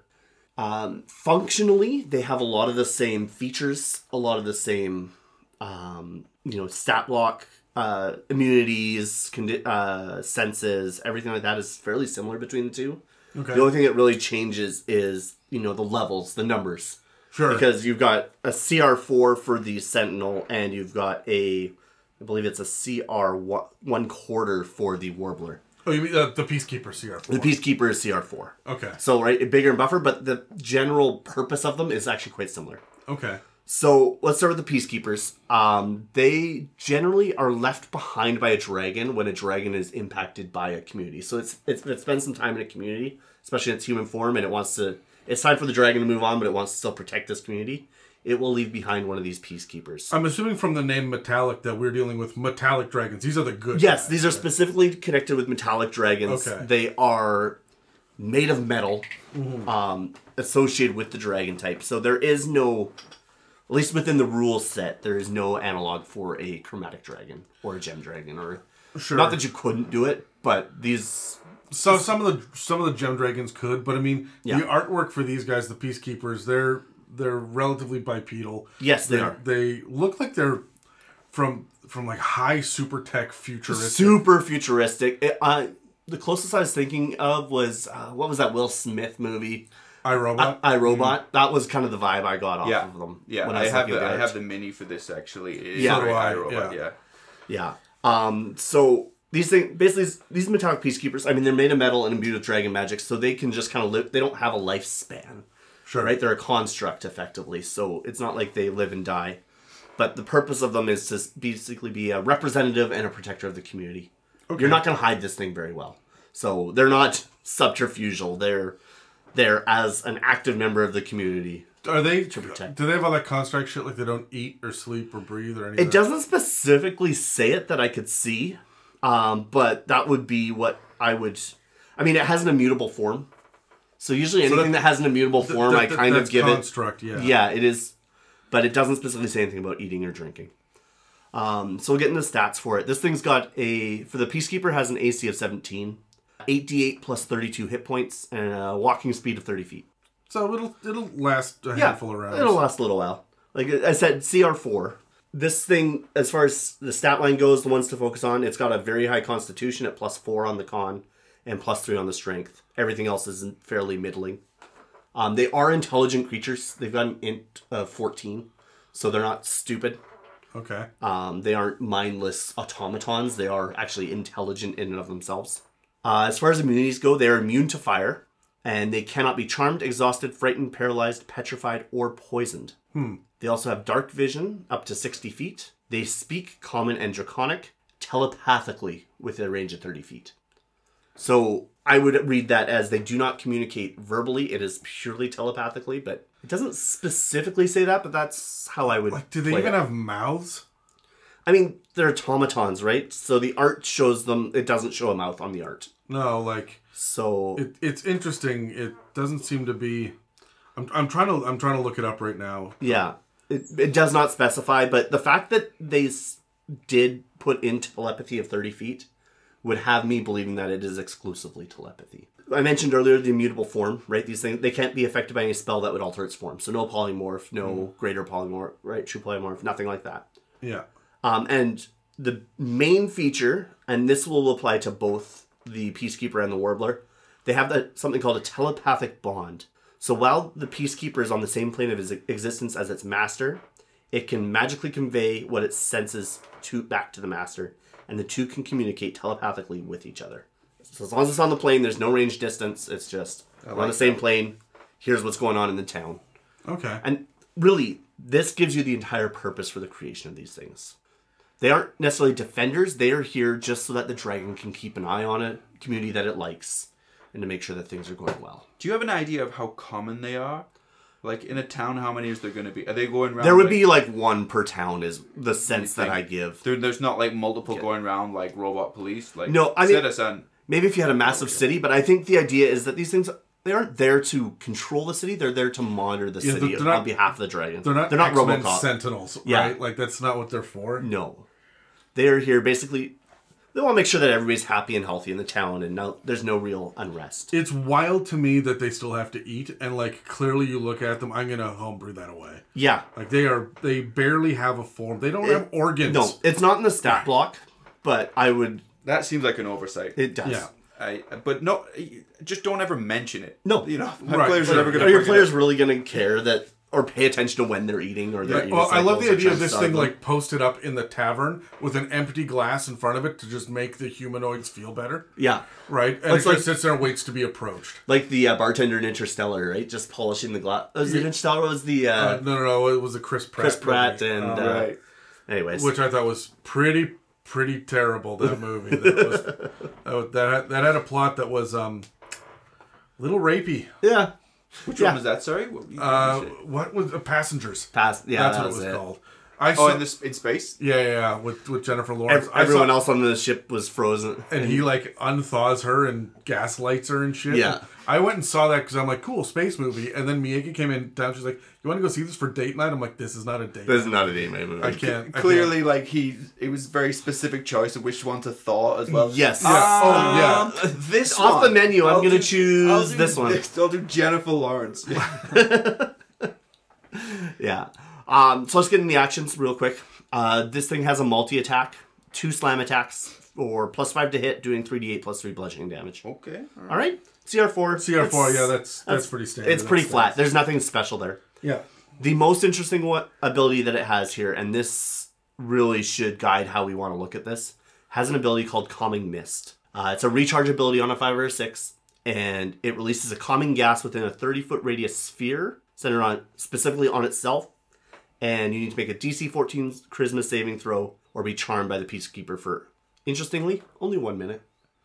Yeah, but like he's just here to calm everybody. Yeah, it's just enough to get things under control. Right? I am immediately going to say that if the barbarian fails this, his rage is gone. Oh, 100%. That's the thing here. Yeah. I also think that if I'm going to put this as a bigger, better speaker as well, like Draconic Speaker, like this guy is going to move with the others. I would have 2 of these guys standing behind the Chosen. Oh, interesting. Or standing behind the Blessed, right? To just calm emotions. Because they've got all this charm shit as well, right? So, like, calm emotion. Everything's fine. Everybody relax. We're all good here. Just frustrating the party with kindness as well, because that's how they've kind of been created. Yeah. Citizen, you have engaged in an act of violence. And they just can't... No! Stop being angry. Yeah, exactly. You are in a state of anger. I'm frustrated. Do not be frustrated. Frustration is not logical.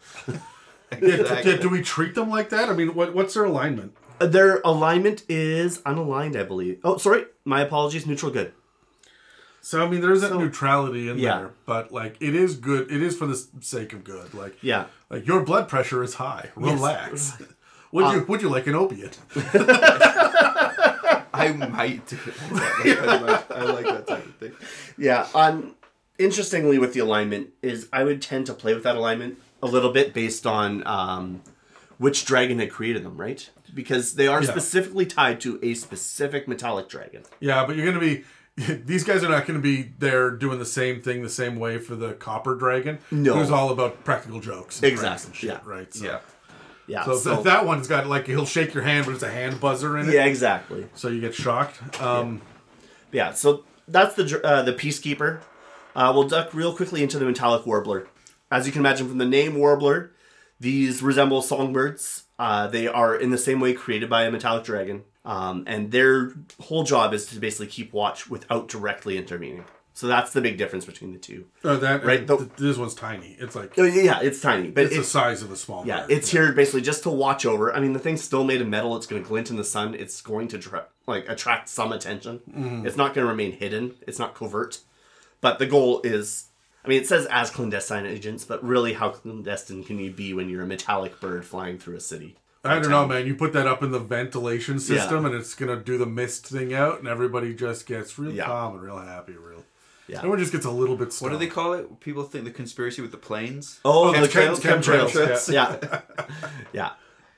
So stat block is going to be very similar. The main things are just going to be numbers. So AC here is only 14 and 44 plus 4 hit points. Yeah, okay. That's not much. Their speed is 40 feet with a fly of 60. So, right, flying construct. Sure. Their stats are much lower with...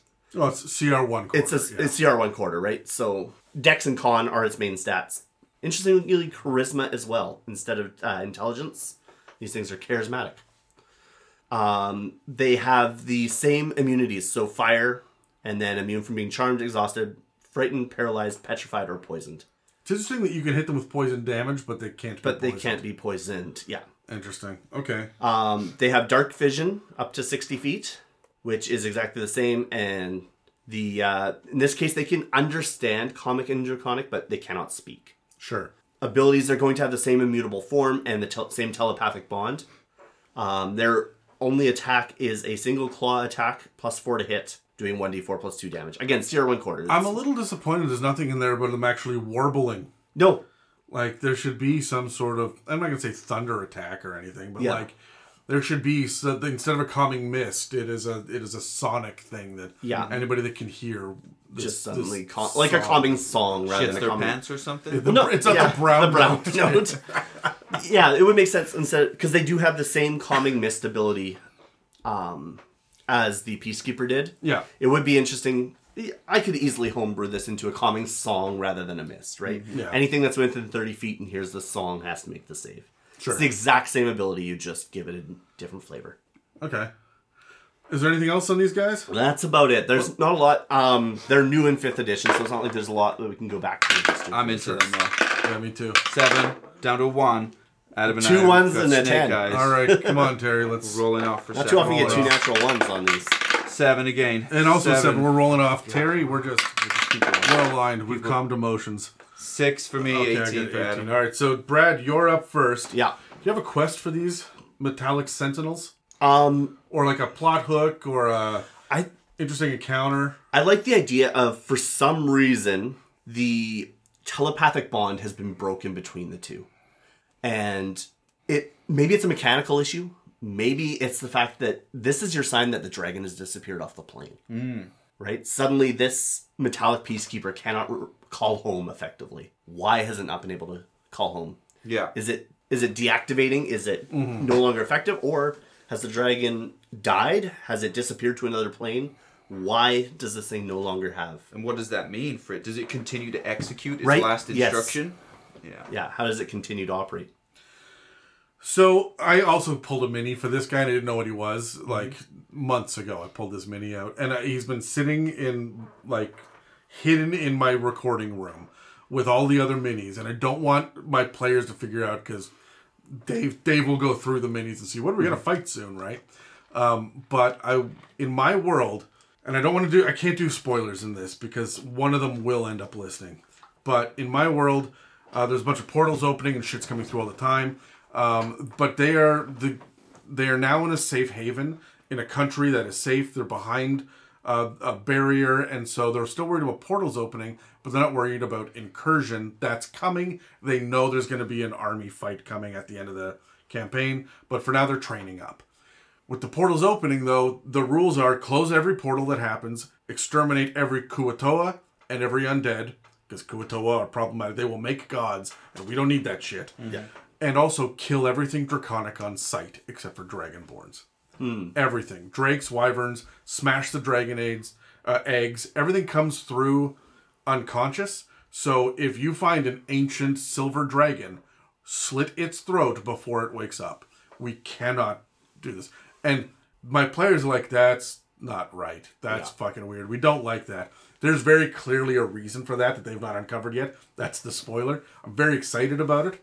But that spoiler is going to be revealed when I have this metallic peacekeeper come in to the middle of town and say, I have hidden a number of dragons around your country. They are in safe places and they are away from you, but there are too many of us now and we need to make ourselves known. why are you killing us? Mm-hmm. And it is going to be essentially an emissary for the dragons. Yeah. And then I'm going to reveal that there are a number of dragons that are actually there. And so similar to the speaker then in that role. yes, it's going to come in as an emissary, but it's going to calm everybody down because all the citizens are terrified of dragons. A dragon just came through one of the portals, and the players are way too low level to deal with it. Yeah. So the entire army raised and went after the dragon and left them behind in town. And they're like, oh shit, you guys aren't fucking around. Yeah. And like the NPCs are not fucking around with this. Yeah. These dragons are a problem. So so I'm really excited to pull out the Metallic Peacekeeper because it's going to be a really cool role-playing opportunity for them. Yeah. And they're never going to be able to raise arms against it. He's going to relax. Mm-hmm. Like, well, I'm just going to bear mace them in the face with just the most... I'm going to hotbox the room and let them all just calm the fuck down. So yeah. I love it. I think I'm going to have to lean into like the iRobot. Obvious one right there. I mean, I like the idea of them trying to protect too much and restricting the movements of the people within town. I think it'll be an easy thing. The players will pick up on that kind of parallel. I think it'll be easy to execute. I want to make them annoying with like what we were joking about with like their calm emotion stuff, and even the warbler that had the tone. Yeah, I would do it like a creepy, like a music box type thing. It's supposed to be the calm thing, but they'll associate it with something bad when they hear that sound. you should record yourself whistling that ahead of time, and then every once in a while pull out your phone and play it at the table. Yeah, I'll do something even along the lines of, like The Walking Dead Negan. Yeah. Yeah, just have that. I was thinking of the Hunger Games actually, because they have that whistle as well. But it's the same kind of idea that subtly in the background, this is the people that you gotta watch out for. Yeah, right? yeah. And when they hear that, they'll be like, okay, we probably got about 30 seconds before he shows up. I gotta say that this mist thing, like you controlling people. Are you guys familiar with Firefly? Yes. Yeah. Okay. And Serenity and Miranda. Yeah. Like, come on now. We could do that if this gets out of control, right? Very easily, yeah. Terry's just like, what the fuck are you talking I know about? of these things. I'm actually I'm gonna hook you up with a thumbstick or actually I think it's all on Disney Plus. Yeah, it is. It will be, yeah. It's only 14 episodes in a movie. Okay. And it is one of the highest quality storytelling that you're going to get into. It's the one everybody always talks about. That they never got as much as they wanted. But and you can plow through it in a weekend if you're determined. You can learn how reavers clean their spears. But I don't want to say anything more because it really is a fun journey to go on. It really is. It's science fiction, but there's no aliens, so it's just people in space. Okay. So, but it's fun. I think you'll like it. It's also kind of your sense of humor. Role playing, Brad, for these guys. I mean, it's pretty straightforward, but it is. But that said, I mean, these things present as automatons, robotic, fairly. I mean, they're not lawful. No, right. They're neutral. I don't want to give it a robotic voice though. I want it That's to sound exactly like Alexa, right? Yes. Right. Yeah, the whole thing is it me- needs to be calming, and there's nothing calming about a robotic voice. The neutral for me means no preference. Yes. In this case, though. Yeah. So I almost want to pre-record Siri saying a bunch of stuff. Siri, say this. Yeah. And then Siri's going to say it. I pre-record it and then play it mid-session, right? Yeah. Sure. I would take some of those things that Siri and Alexa say, and I would use them as like the things that it says. Yeah. Sorry, I'm having trouble with that one. Oh, yeah. Fuck, you're going to say it 3 times to the NPC. Absolutely. But yeah, I think give them at least a little bit of personality. I mean, the gut with these is to just go pure robotic, right? Pure automaton. Yeah. It doesn't say anything about that in the rules. I've got a construct in my game right now, which is essentially a Warforged. Yeah. But he was built literally yesterday when the players found him, but he's also a war machine. And his name is Gladian, but he has the mind of a child. And so he's his weapon and shield are fused to his hands, and so he cannot do anything for himself. If you need to pass him something, someone else has to hold it up to him. Right. But he just wanders in and with a childlike voice says, "What's this? Why are we doing this?" And he's an 8 foot tall, 3 foot wide, war machine. Yeah. Right. And so they have loved this guy, but they've also lost control of him. They've given him to NPCs and really hoping those NPCs don't turn out to be evil. Yeah. This is going to go poorly. But I love the idea of that juxtaposition of the literally born yesterday. That robotic sense of wonder or interest, and with like an unassuming voice or personality given to them, right? Right. I think a lot of the role-playing opportunity here, too, is going to be with the town, with the people who have interacted. Because there are going to be people who knew the dragon when the dragon was around. The whole reason the dragon left this thing behind was to keep an eye on the town. So this is... Are you going to make this thing data? Like, does it wear, like, clothes? Yes. No, probably not. I think it's just going to exist in its form, but it is going to be a portion of the town that everybody knows this thing. They know why it's here. They know who it is. But I feel like as it walks down the road, everyone's sitting there going like, "Hi there, peacekeeper. How you doing today?" And he waves very robotically, and then in a very calm voice says, "Top of the morning." Yes. And then keeps moving forward. But like, absolutely, it starts wearing a shirt just because other people wear shirts. I would give it female voice every time, like we do with Siri and Alexa, because it suggests compassion, and the reason is people are nicer to the machines when they have female voices. I would do that, but I would lean into the fact that, like we said, there is no facial expression. Yeah, the moment you say, "What are you doing, Dave?" Like, that's the wrong voice. And I would always have a delay on the response, just like when Alexa's loading. So, but because they can't tell, they're like, "Is this thing going to kill us any second?" And then there's like the 5-second pause, then it just goes, and then just moves on. Like, it's like, we didn't die this time. So one time the eyes will turn red or something. Interesting. And then what does that mean? Yeah, right. What does that mean? Allow me to relay this back to so the Great. I'm sending a telepathic message. I'm not sure with like the warbler definitely has for exploration and clues. Yes, it definitely has the song. Yeah, but is there anything else about this? I maybe make the mist smell like lavender or something calming. But like, is there anything else? Because they make themselves known. Or as you're walking, the other thing would be if you're trying to track it down. Maybe as you walk by, you notice just no signs of conflict, or maybe off in the distance you'll hear a conflict, then suddenly everything goes quiet.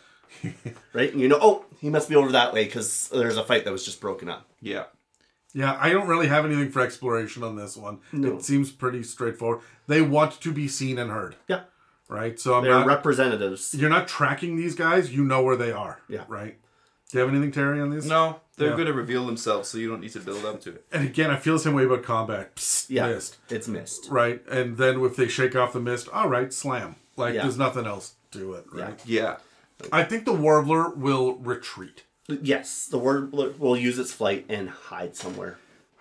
I'm definitely gonna go iRobot, and what I'm actually going to do is announce the decision that it's taken in the combat based on how it's going. Yeah, so if the barbarian is continuing to rage, that it will say out loud, like, "You have become angry and unstable. I must take lethal action against you now." And then just continue to follow the barbarian only. You are out of control. Dispersing chemical agent. Yeah. I like the idea, too, of these guys probably keep manacles on them. Just to, like, when they calm you down, please come forward and raise your wrists. Yeah. Click. In 1 minute, we will resume conversing. Right? And then... let's just breathe. And then you hear the sound of a canned, like, speaker voice going... Right? I actually like the concept of embedding these guys with the local militia. Right? They're like peacekeeping agents within, depending on the nature of the town, of course, right? Oh, that's insidious. You put that with your evil dragon, with your Tiamat army, right? And so you're in the Tiamat lands, and they walk around. When you cross, the Tiamat troops, they put you to death. They're not fucking around, right? Yeah.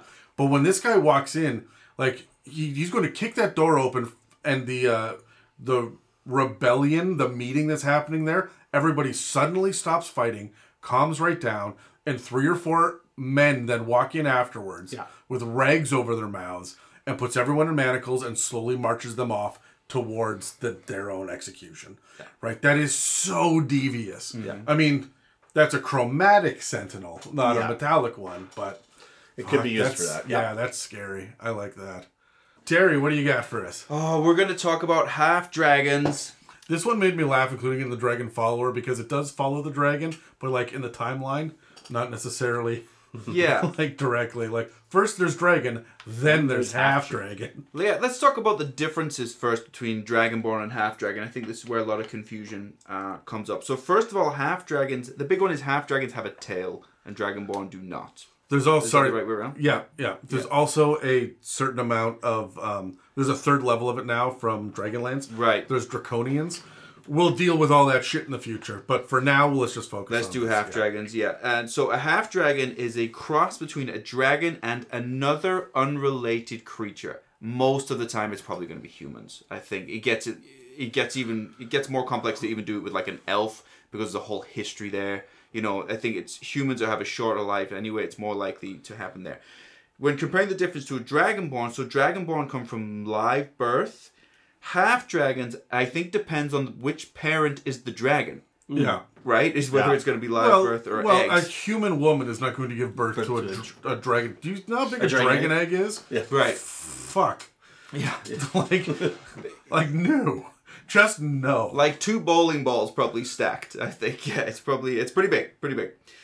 And with the half dragons when comparison to the dragonborn, so dragonborn, they will not necessarily take on the features of the dragon that they're in alignment with color, but they will tend to have tendrils that they'll use as hair, whereas like a half dragon, you know how white dragons look different to red dragons, their facial features will match that. What is typical of their dragons. So for their abilities then, so I won't go into the stat blocks, there's a few different stat blocks, but a half dragon has the ability to use its breath weapon of its dragon half, though not as potent as the full dragon would be. A half dragon has dark vision. Did you know that? Because dragonborn do not. They do in my campaign. I've homebrewed it. Like, I have 2 Dragonborn players. I just said, you could just get dark vision. Yeah, there's no damn reason why not. The breath weapon is underwhelming enough that you're not going to imbalance it. Sure, yeah. And I believe half dragons are immune to sleep or paralysis effects as well. They will typically be quite loyal to their dragon parent. There's, it's not a spoiler to mention it, but there is a half-black dragon, female half-black dragon called Resmir in Tyranny of Dragons. She's one of the leaders. She's the black. I want to say she's on the title page inside, too. I think so, yeah. Yeah, you'll have seen Resmir, no doubt. She's great. She's been a big part of my campaign. But, so they'll typically be loyal to their dragon parent. But other than that, there's not really too much to go through them, other than just point out how they're different to Dragonborn. They have a tail, they have the breath weapons, they have dark vision. And they're probably not... Dragonborn are not typically too accepted within some societies anyway, but half-dragons certainly not. Yeah. Because their allegiance is going to be to the dragon side most of the time. They're not even going to be accepted by humanoids anyway. So that really is about it for half dragons. There's not even too much to mention about them. I remember looking at the lore and seeing like, dragons can mate with anything, and I'm like, fuck, why would it mate with a dire wolf? Like, I remember seeing those old edition charts. Have you seen that? Like physically they can. Yeah. But they won't, right? Like, no dragon is like, oh shit, I'm super horny, need to get my rocks off in an owl bear. Yeah. No one is doing that shit, right? Like, the dragons have such egos to them that they're not even doing that with the average humanoid, right? You have to be a spectacular humanoid, right? Of note, yeah. Yeah, so like... but I do love the idea that you could combine this stat block, this template that we were about to break down, with like a mind flayer. Some mind flayers would be spectacular, right? Yeah. Oh. Yeah, so it's important to know their existence and how they're different, but it's not like there's deep lore or anything with them. That is essentially... Yeah. Oh, one with a GIF. Yeah, maybe. Yeah, depending on the dragon, because there'll be some out. Yeah. Yeah. Mm-hmm. But I'm just thinking with... I bet that there's no lore for them except very specific lore. This half-dragon 300 years ago at this battle did this. Yeah. This half-dragon led this army or was the lead scholar of or the whatever. Like, they will be noteworthy in history books, but there's no half-dragon culture, right? No. That's right. They do come up a few times in Tyranny of Dragons. There's a blue half-dragon called Signwrath right at the beginning. And then there's a lot of them littered throughout. Almost every book has a half-dragon somewhere in it. Yeah. Which means, them dragons be fucking. They do, clearly. Do we spend enough time talking about the other half of the parentage? It does feel like we focus that on the dragon, right? Yeah, I mean, it's like... I think it mentions specifically the loyalty is to the dragon parent. And you mentioned, Terry, that they're going to be pushed out of their society, right? They're not really going to be well accepted. Mm-hmm. They're going to be the hidden child, even if they are in town. They're probably being kept hidden indoors. Yeah. Do you think they would be accepted by their dragon parent? Probably. I mean, the dragon know what's going to happen if they impregnate another creature. Yeah. Yeah, especially if it's a female dragon laying the egg, then I think yes, right? If you want an NPC that your players can really empathize with and like take under their wing, this is what you throw at them. Although they tend to be slapped on. I mean, the stat block that we're given is a veteran stat block, but they tend to be slapped on pretty high-powered NPCs. Yeah. So they tend to be like generals and leaders and stuff because they've got that draconic nature to them as well, that they're not going to sit back and just be like, "Can someone tell me what to do?" Yeah. I'm painting today. Like, that's not a half dragon. And they would lead in the manner of their dragon parent as well. Yeah. You know, so. Yeah, like, I know that we're all equal here, but I have the ability to blow lightning out of my nostrils. What can you do? Right? No? Okay. No. So, my opinion is, right, like, I just feel like it's that insufferable friend you had in high school that just knows they're better than everyone else. They're not. They just know it so deeply in their soul. Yeah. So, is there anything else on these guys that you have? That I honestly no. Like I looked a lot, and it was a lot of repetition. You get the same information from a lot of different sources. And honestly, it's easy enough to slap the template itself. You can adapt it for gem dragons, deep dragons, solar dragons. Like, it's pretty standard. If you're using a half dragon, you're doing it for some sort of story flavor anyways, right? There's a purpose that you're making a half dragon. All right, let's roll dice. I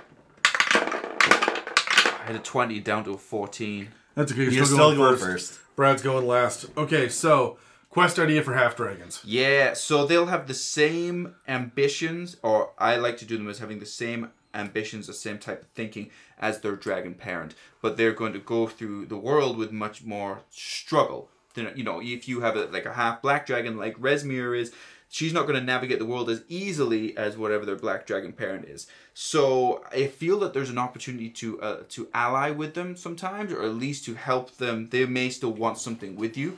So half dragon is an interesting ally to try and have. Like, enemy of my enemy is my friend. Mm-hmm. And I did that as well, and it worked out very well. I've got a half dragon in my campaign. Here we go. We're going to throw back. So my player Jamie had a character named Boar. Boar liked to get his fuck on.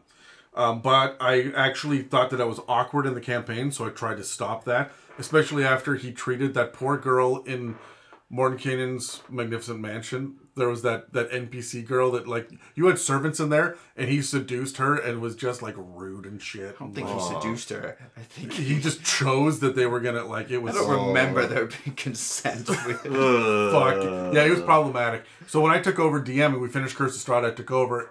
And I'm like, oh, we're going to be on the road with a bunch of NPCs. I know what Jamie's up to. So I really slowed that shit down and made him have to earn a real relationship to the point where he was picking flowers and not writing poetry, but telling stories of great legend that his barbarian knew. Like, I watched Jamie try to date as a barbarian. Yeah. And it was fucking hilarious. To his credit, he did a great job. It took him months to finally get this woman to fall in love with him. And I got to roleplay falling in love with Jamie too, which was super fun and awkward. We worked together, so I would have lunch with him and we would go over like, so you said we had a date night. What happened on it? And I'm like, well, what kind of date are you talking about? Is this like food? Well, are you going to just be sitting around the big campfire with everybody else? You're going to go make another smaller campfire over there for just the two of you. So I think I'd do a smaller camp. And like, I was really leading them through it. So it was a load of fun. But the point of this whole story is that the girl that he was seducing, her name was Kyla. And that was actually short for Skylanantar, who was a dragon. She was a brass dragon. And she ended up disappearing near the end of the campaign, only to reappear later saying, I am pregnant. We are going to have a half dragon. And then shortly thereafter, she gave birth because I just accelerated the pregnancy on that one through time kerfuckery. And then she was actually murdered in front of Jamie's character, and then he got turned to stone and disappeared. And so there was this dragon egg, this half dragon egg, just sitting there. It is now hatched. My world has progressed many, many years. And this half dragon is in the world, and my players haven't found him yet, but like, he is very much there. He is dating your character's daughter, Terry. Kara? Yeah. So Kara and his name is Gats. And the two of them have this relationship, but they are going to be the royal family of this city that you guys founded. So he's a half bronze, was he? Bronze? Brass half dragon? Yeah. She's a half orc. Yeah. Right, okay. So, and so they are, but he is off right now looking to find his father. My father disappeared, and he is desperate to find where Jamie's character went.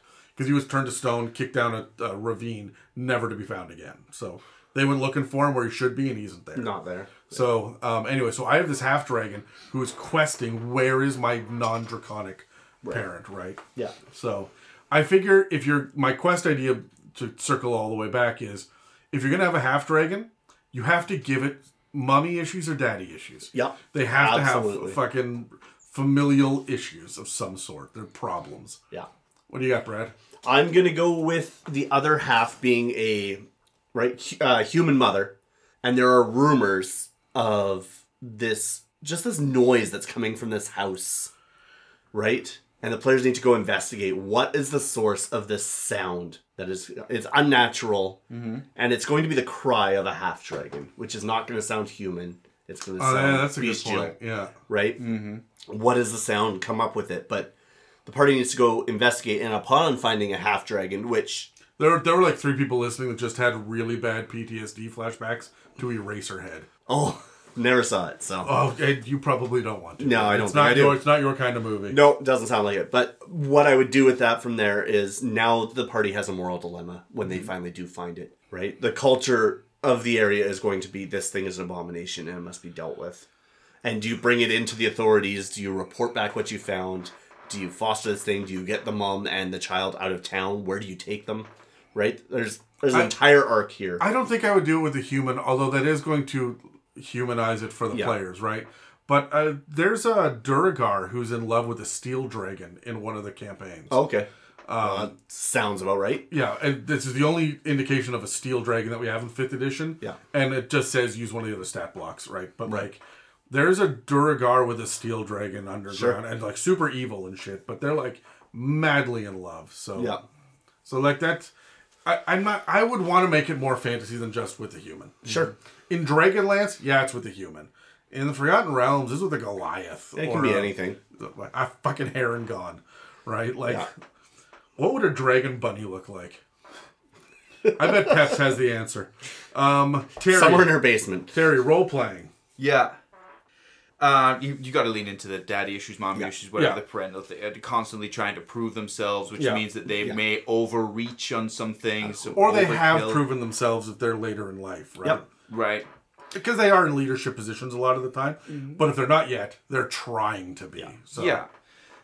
Companionship is probably going to be a problem. I think it's something that most humanoids would typically look for. It's going to be an issue for you. You're probably going to feel rejected all the time, everywhere you go. Yeah. It's just that one kobold that keeps hitting on you over and over again. Or the one other half dragon that you meet that you don't actually like either. No, it's the 3 kobolds in a trench coat.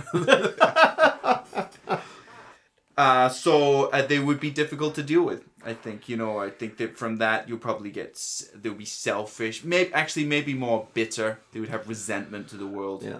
Even if they're not like that negative, I'm gonna make them stubborn. Like, even if they are a bronze half-dragon who is one of the generals of the army, he knows the right way to do this. Yeah. Your ideas make sense, sure, but mine is the correct right way. Based on the history books, and these are the tactics, I am the best at this, and I'm going to have that level of ego. Either they are trying to get to the point where they are in power, or they have earned their power from being an outsider, right? That comes with baggage. Yeah. You're going to have... Remember when Daenerys just started to, like, decree shit out of nowhere and wouldn't listen? Yeah. And we had to put up with that for 4 fucking seasons? Yeah. Like, that's what a half-dragon is, right? Yeah. Yeah. Arrogant parent issues, I think we've kind of covered it. Those are the points you lean in on, and then sprinkle your flavor on top. I sprinkled in some sibling issues in my campaign as well, because there were half siblings who were full dragons as well. Okay. So I mean, there would be. Yeah. And then over the corner's my half-brother, Steve. Yeah. The one human that shows up at the family reunion. So, exploration and clues. There's not a whole lot. I mean, they're just humanoids, right? Yeah. They're just humanoids. You know, it's not going to be a trail going into town. No, but my clues are going to be like follow the family tree, learn about this. Yeah. I might give them polymorph to blend in. Yeah. Right? Or disguise self or magic to do that. So you have to figure out who is a dragonborn. I'm looking at the libraries. I'm looking at the town records and that kind of shit. But like... I mean, there's no reason you can't take a half dragon, make them into some sort of rogue or some sort of criminal underground agent or a spy or something like that. Now you're having to follow the tracks specifically, right? All these footprints are quite a bit larger than normal. Yeah. Right? There's little things like that you could. And again, combat is just another humanoid. Yeah. Right? Well, it's the stat block plus, right? It's... Yeah. I will say this. I think that they are not going to retreat easily. No. And I think they'll just throw numbers at it as well. I don't think they'll have any particular loyalty to the humanoids that they're working with. It's going to be like a Stalin approach, I think. Like, quantity's got a quality all of its own. They're just going to keep throwing waves after wave at you because they don't care about the people. Unless they're bronze, silver, or gold. Right. I just have chromatic in mind, but that's right. Yeah. Yeah.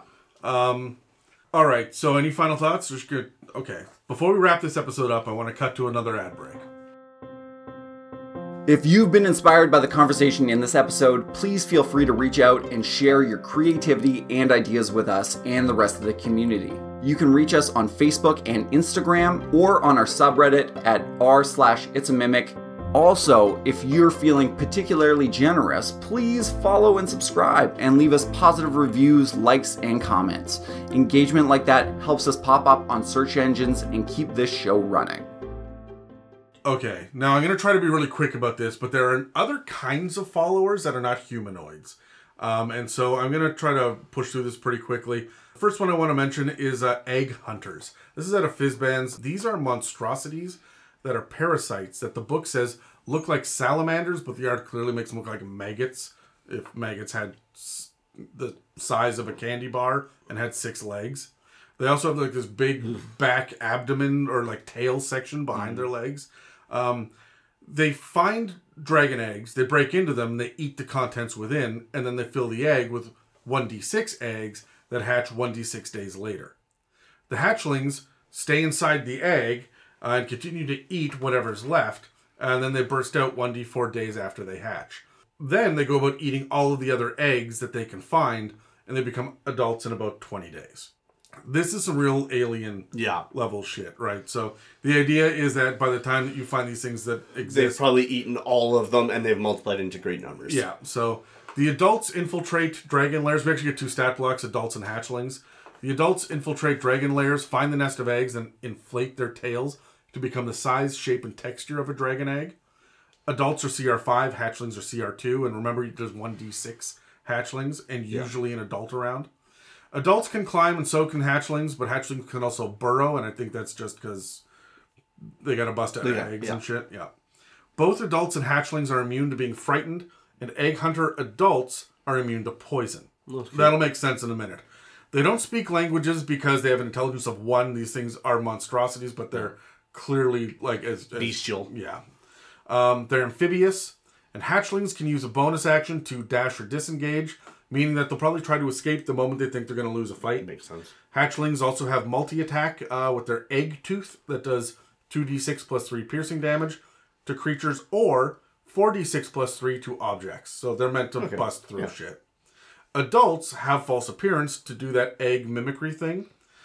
Interestingly, dragons have disadvantage on checks to perceive this. That annoys the shit out of me because dragons should always know what's going on in their lair. Mm-hmm. But these things have, in order to survive, they would have to have mastered the they've got multi-attack as adults with the barbed proboscis, which does 1d6 plus 5 piercing and 2d8 necrotic. And the egg hunter deals heals an amount equal to the necrotic damage they just dealt, so up to 2d8. They also have a thing called torpor spores, which recharge on a 5 or 6. Which releases sparkling blue spores in a 30-foot radius, and it poisons creatures that don't succeed on a Constitution save. If you're poisoned, you can only take actions or bonus actions, and you can't take reactions for 1 minute. You do get to repeat the save at the end of your turn. This just means, again, they're going to try to escape. As a reaction, so once per round, adults can also give themselves resistance to the damage that they would take from an attack.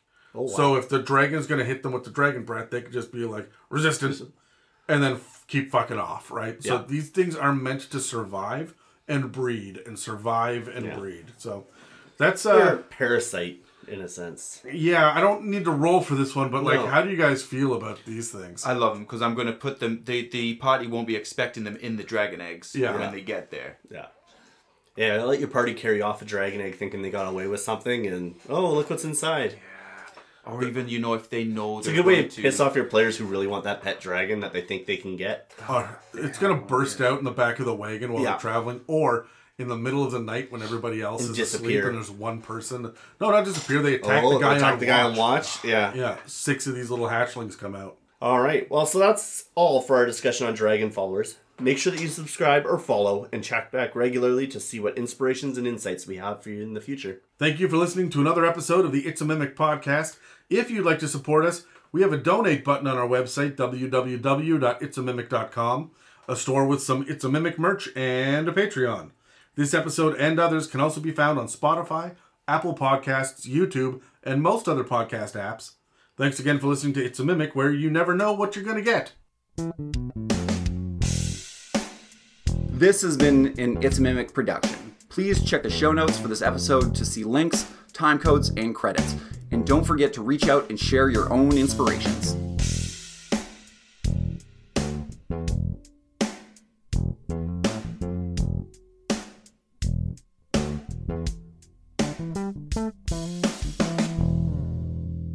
So, again, there's more things that follow dragons around. But now let's talk really quickly about the lair. Besides the things that, like, prey on the dragons themselves, we've got a couple of other options here. One of them is that we get horde mimics. This is in Fizzbands again. It's a CR8 mimic that's huge sized. It does all the regular mimic nonsense, except it can speak common, draconic, and it has telepathy of up to 120 feet.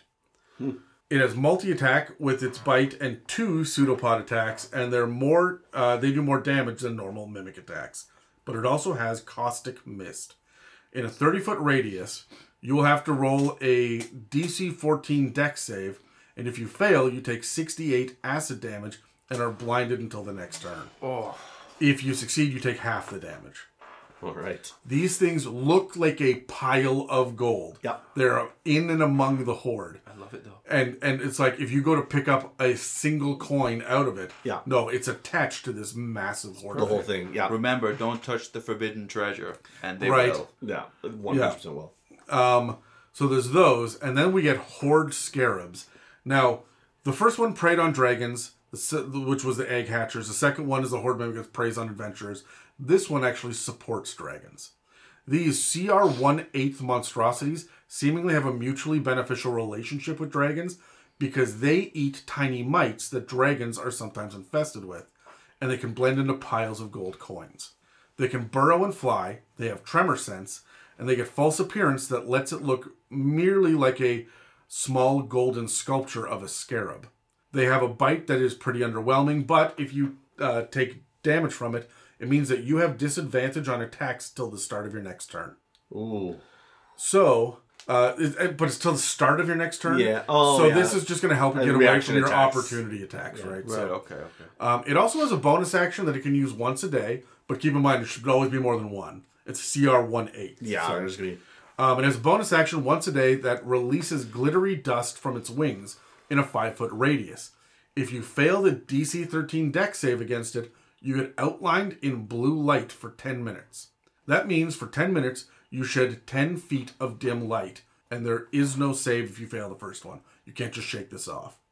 That means that when you're glowing with dim light, you don't get bonuses from being invisible, but more importantly, every dragon within 1 mile knows exactly where you are and can unerringly track you. Wow. And that's not just like a blue dragon and a red dragon type. Yeah. So if there are drakes, if there are wyverns, like everything knows. Dragonelles too, like everything knows. The stat block calls out to spell magic specifically as being able to end the effect, so I'd assume higher magics would as well, as long as they're kind of the same theme, but not lesser magics. So prestidigitation might get rid of that dust, but it's not getting rid of the effects. Yeah. And then, beyond that, at CR2, there's a swarm of them.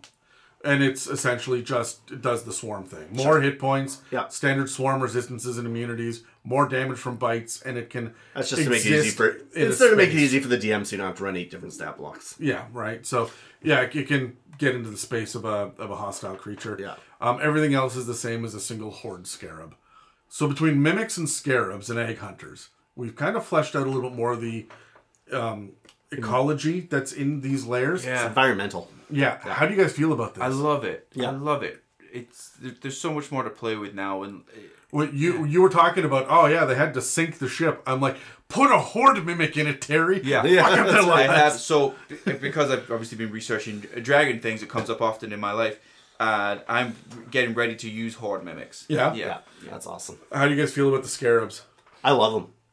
Yeah, they feel almost like a trap. They do. Right? When your players go in and the rogue is just going in to get that one thing from the horde, right? Your low-level party doesn't want to fight the dragon. They know they can't take it, but they need to get the MacGuffin out of there. And as they're coming out, oh shit, didn't see a scarab. Yeah.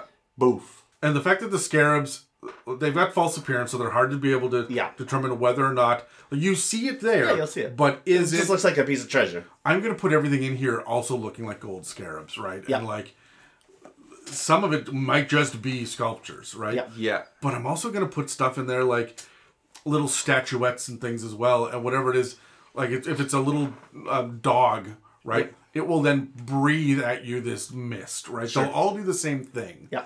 But I'm going to just trap the shape can be anything. Yeah. And it could just be like a perfume bottle, and they press the diffuser on it, and now they're covered in glitter, and they're covered in this glittery dust, right? Like everything in here. If you're an intelligent dragon with a bunch of different hordes, I mean it's only a mile, but like if you're an intelligent dragon, you booby trap this shit, right? Yeah, I might put one in a chest or something so it looks like treasure. Yeah, but it's one that's got in there. Oh fuck! I'm gonna give it to a kobold to throw at the players. Yeah, definitely. Right, like that is absolutely. They're gonna pop out of a hatch and be like ah, and throw a bunch of scarabs on the ground, and then disappear again. The person's gonna be like, what the fuck? Yeah, and then the scarabs are gonna start moving. Right. Yeah. So love it. Normally, this is the part where we have bloopers and a bit of a post-credit discussion, but what I'd rather do now is tell you guys that our YouTube channel is up and running again. We took kind of a 6-week hiatus because the videos take a long time to render, and that big October push at the end there, we were gearing up for a very, very busy month, and YouTube kind of slacked off a little bit. Also, Instagram is up and running, and I started to reply to the messages that have been sitting in that inbox for a little while, so thanks to everyone who has been patient with either of those platforms. They're up and running and up to date again. Why are you still here? Leave already.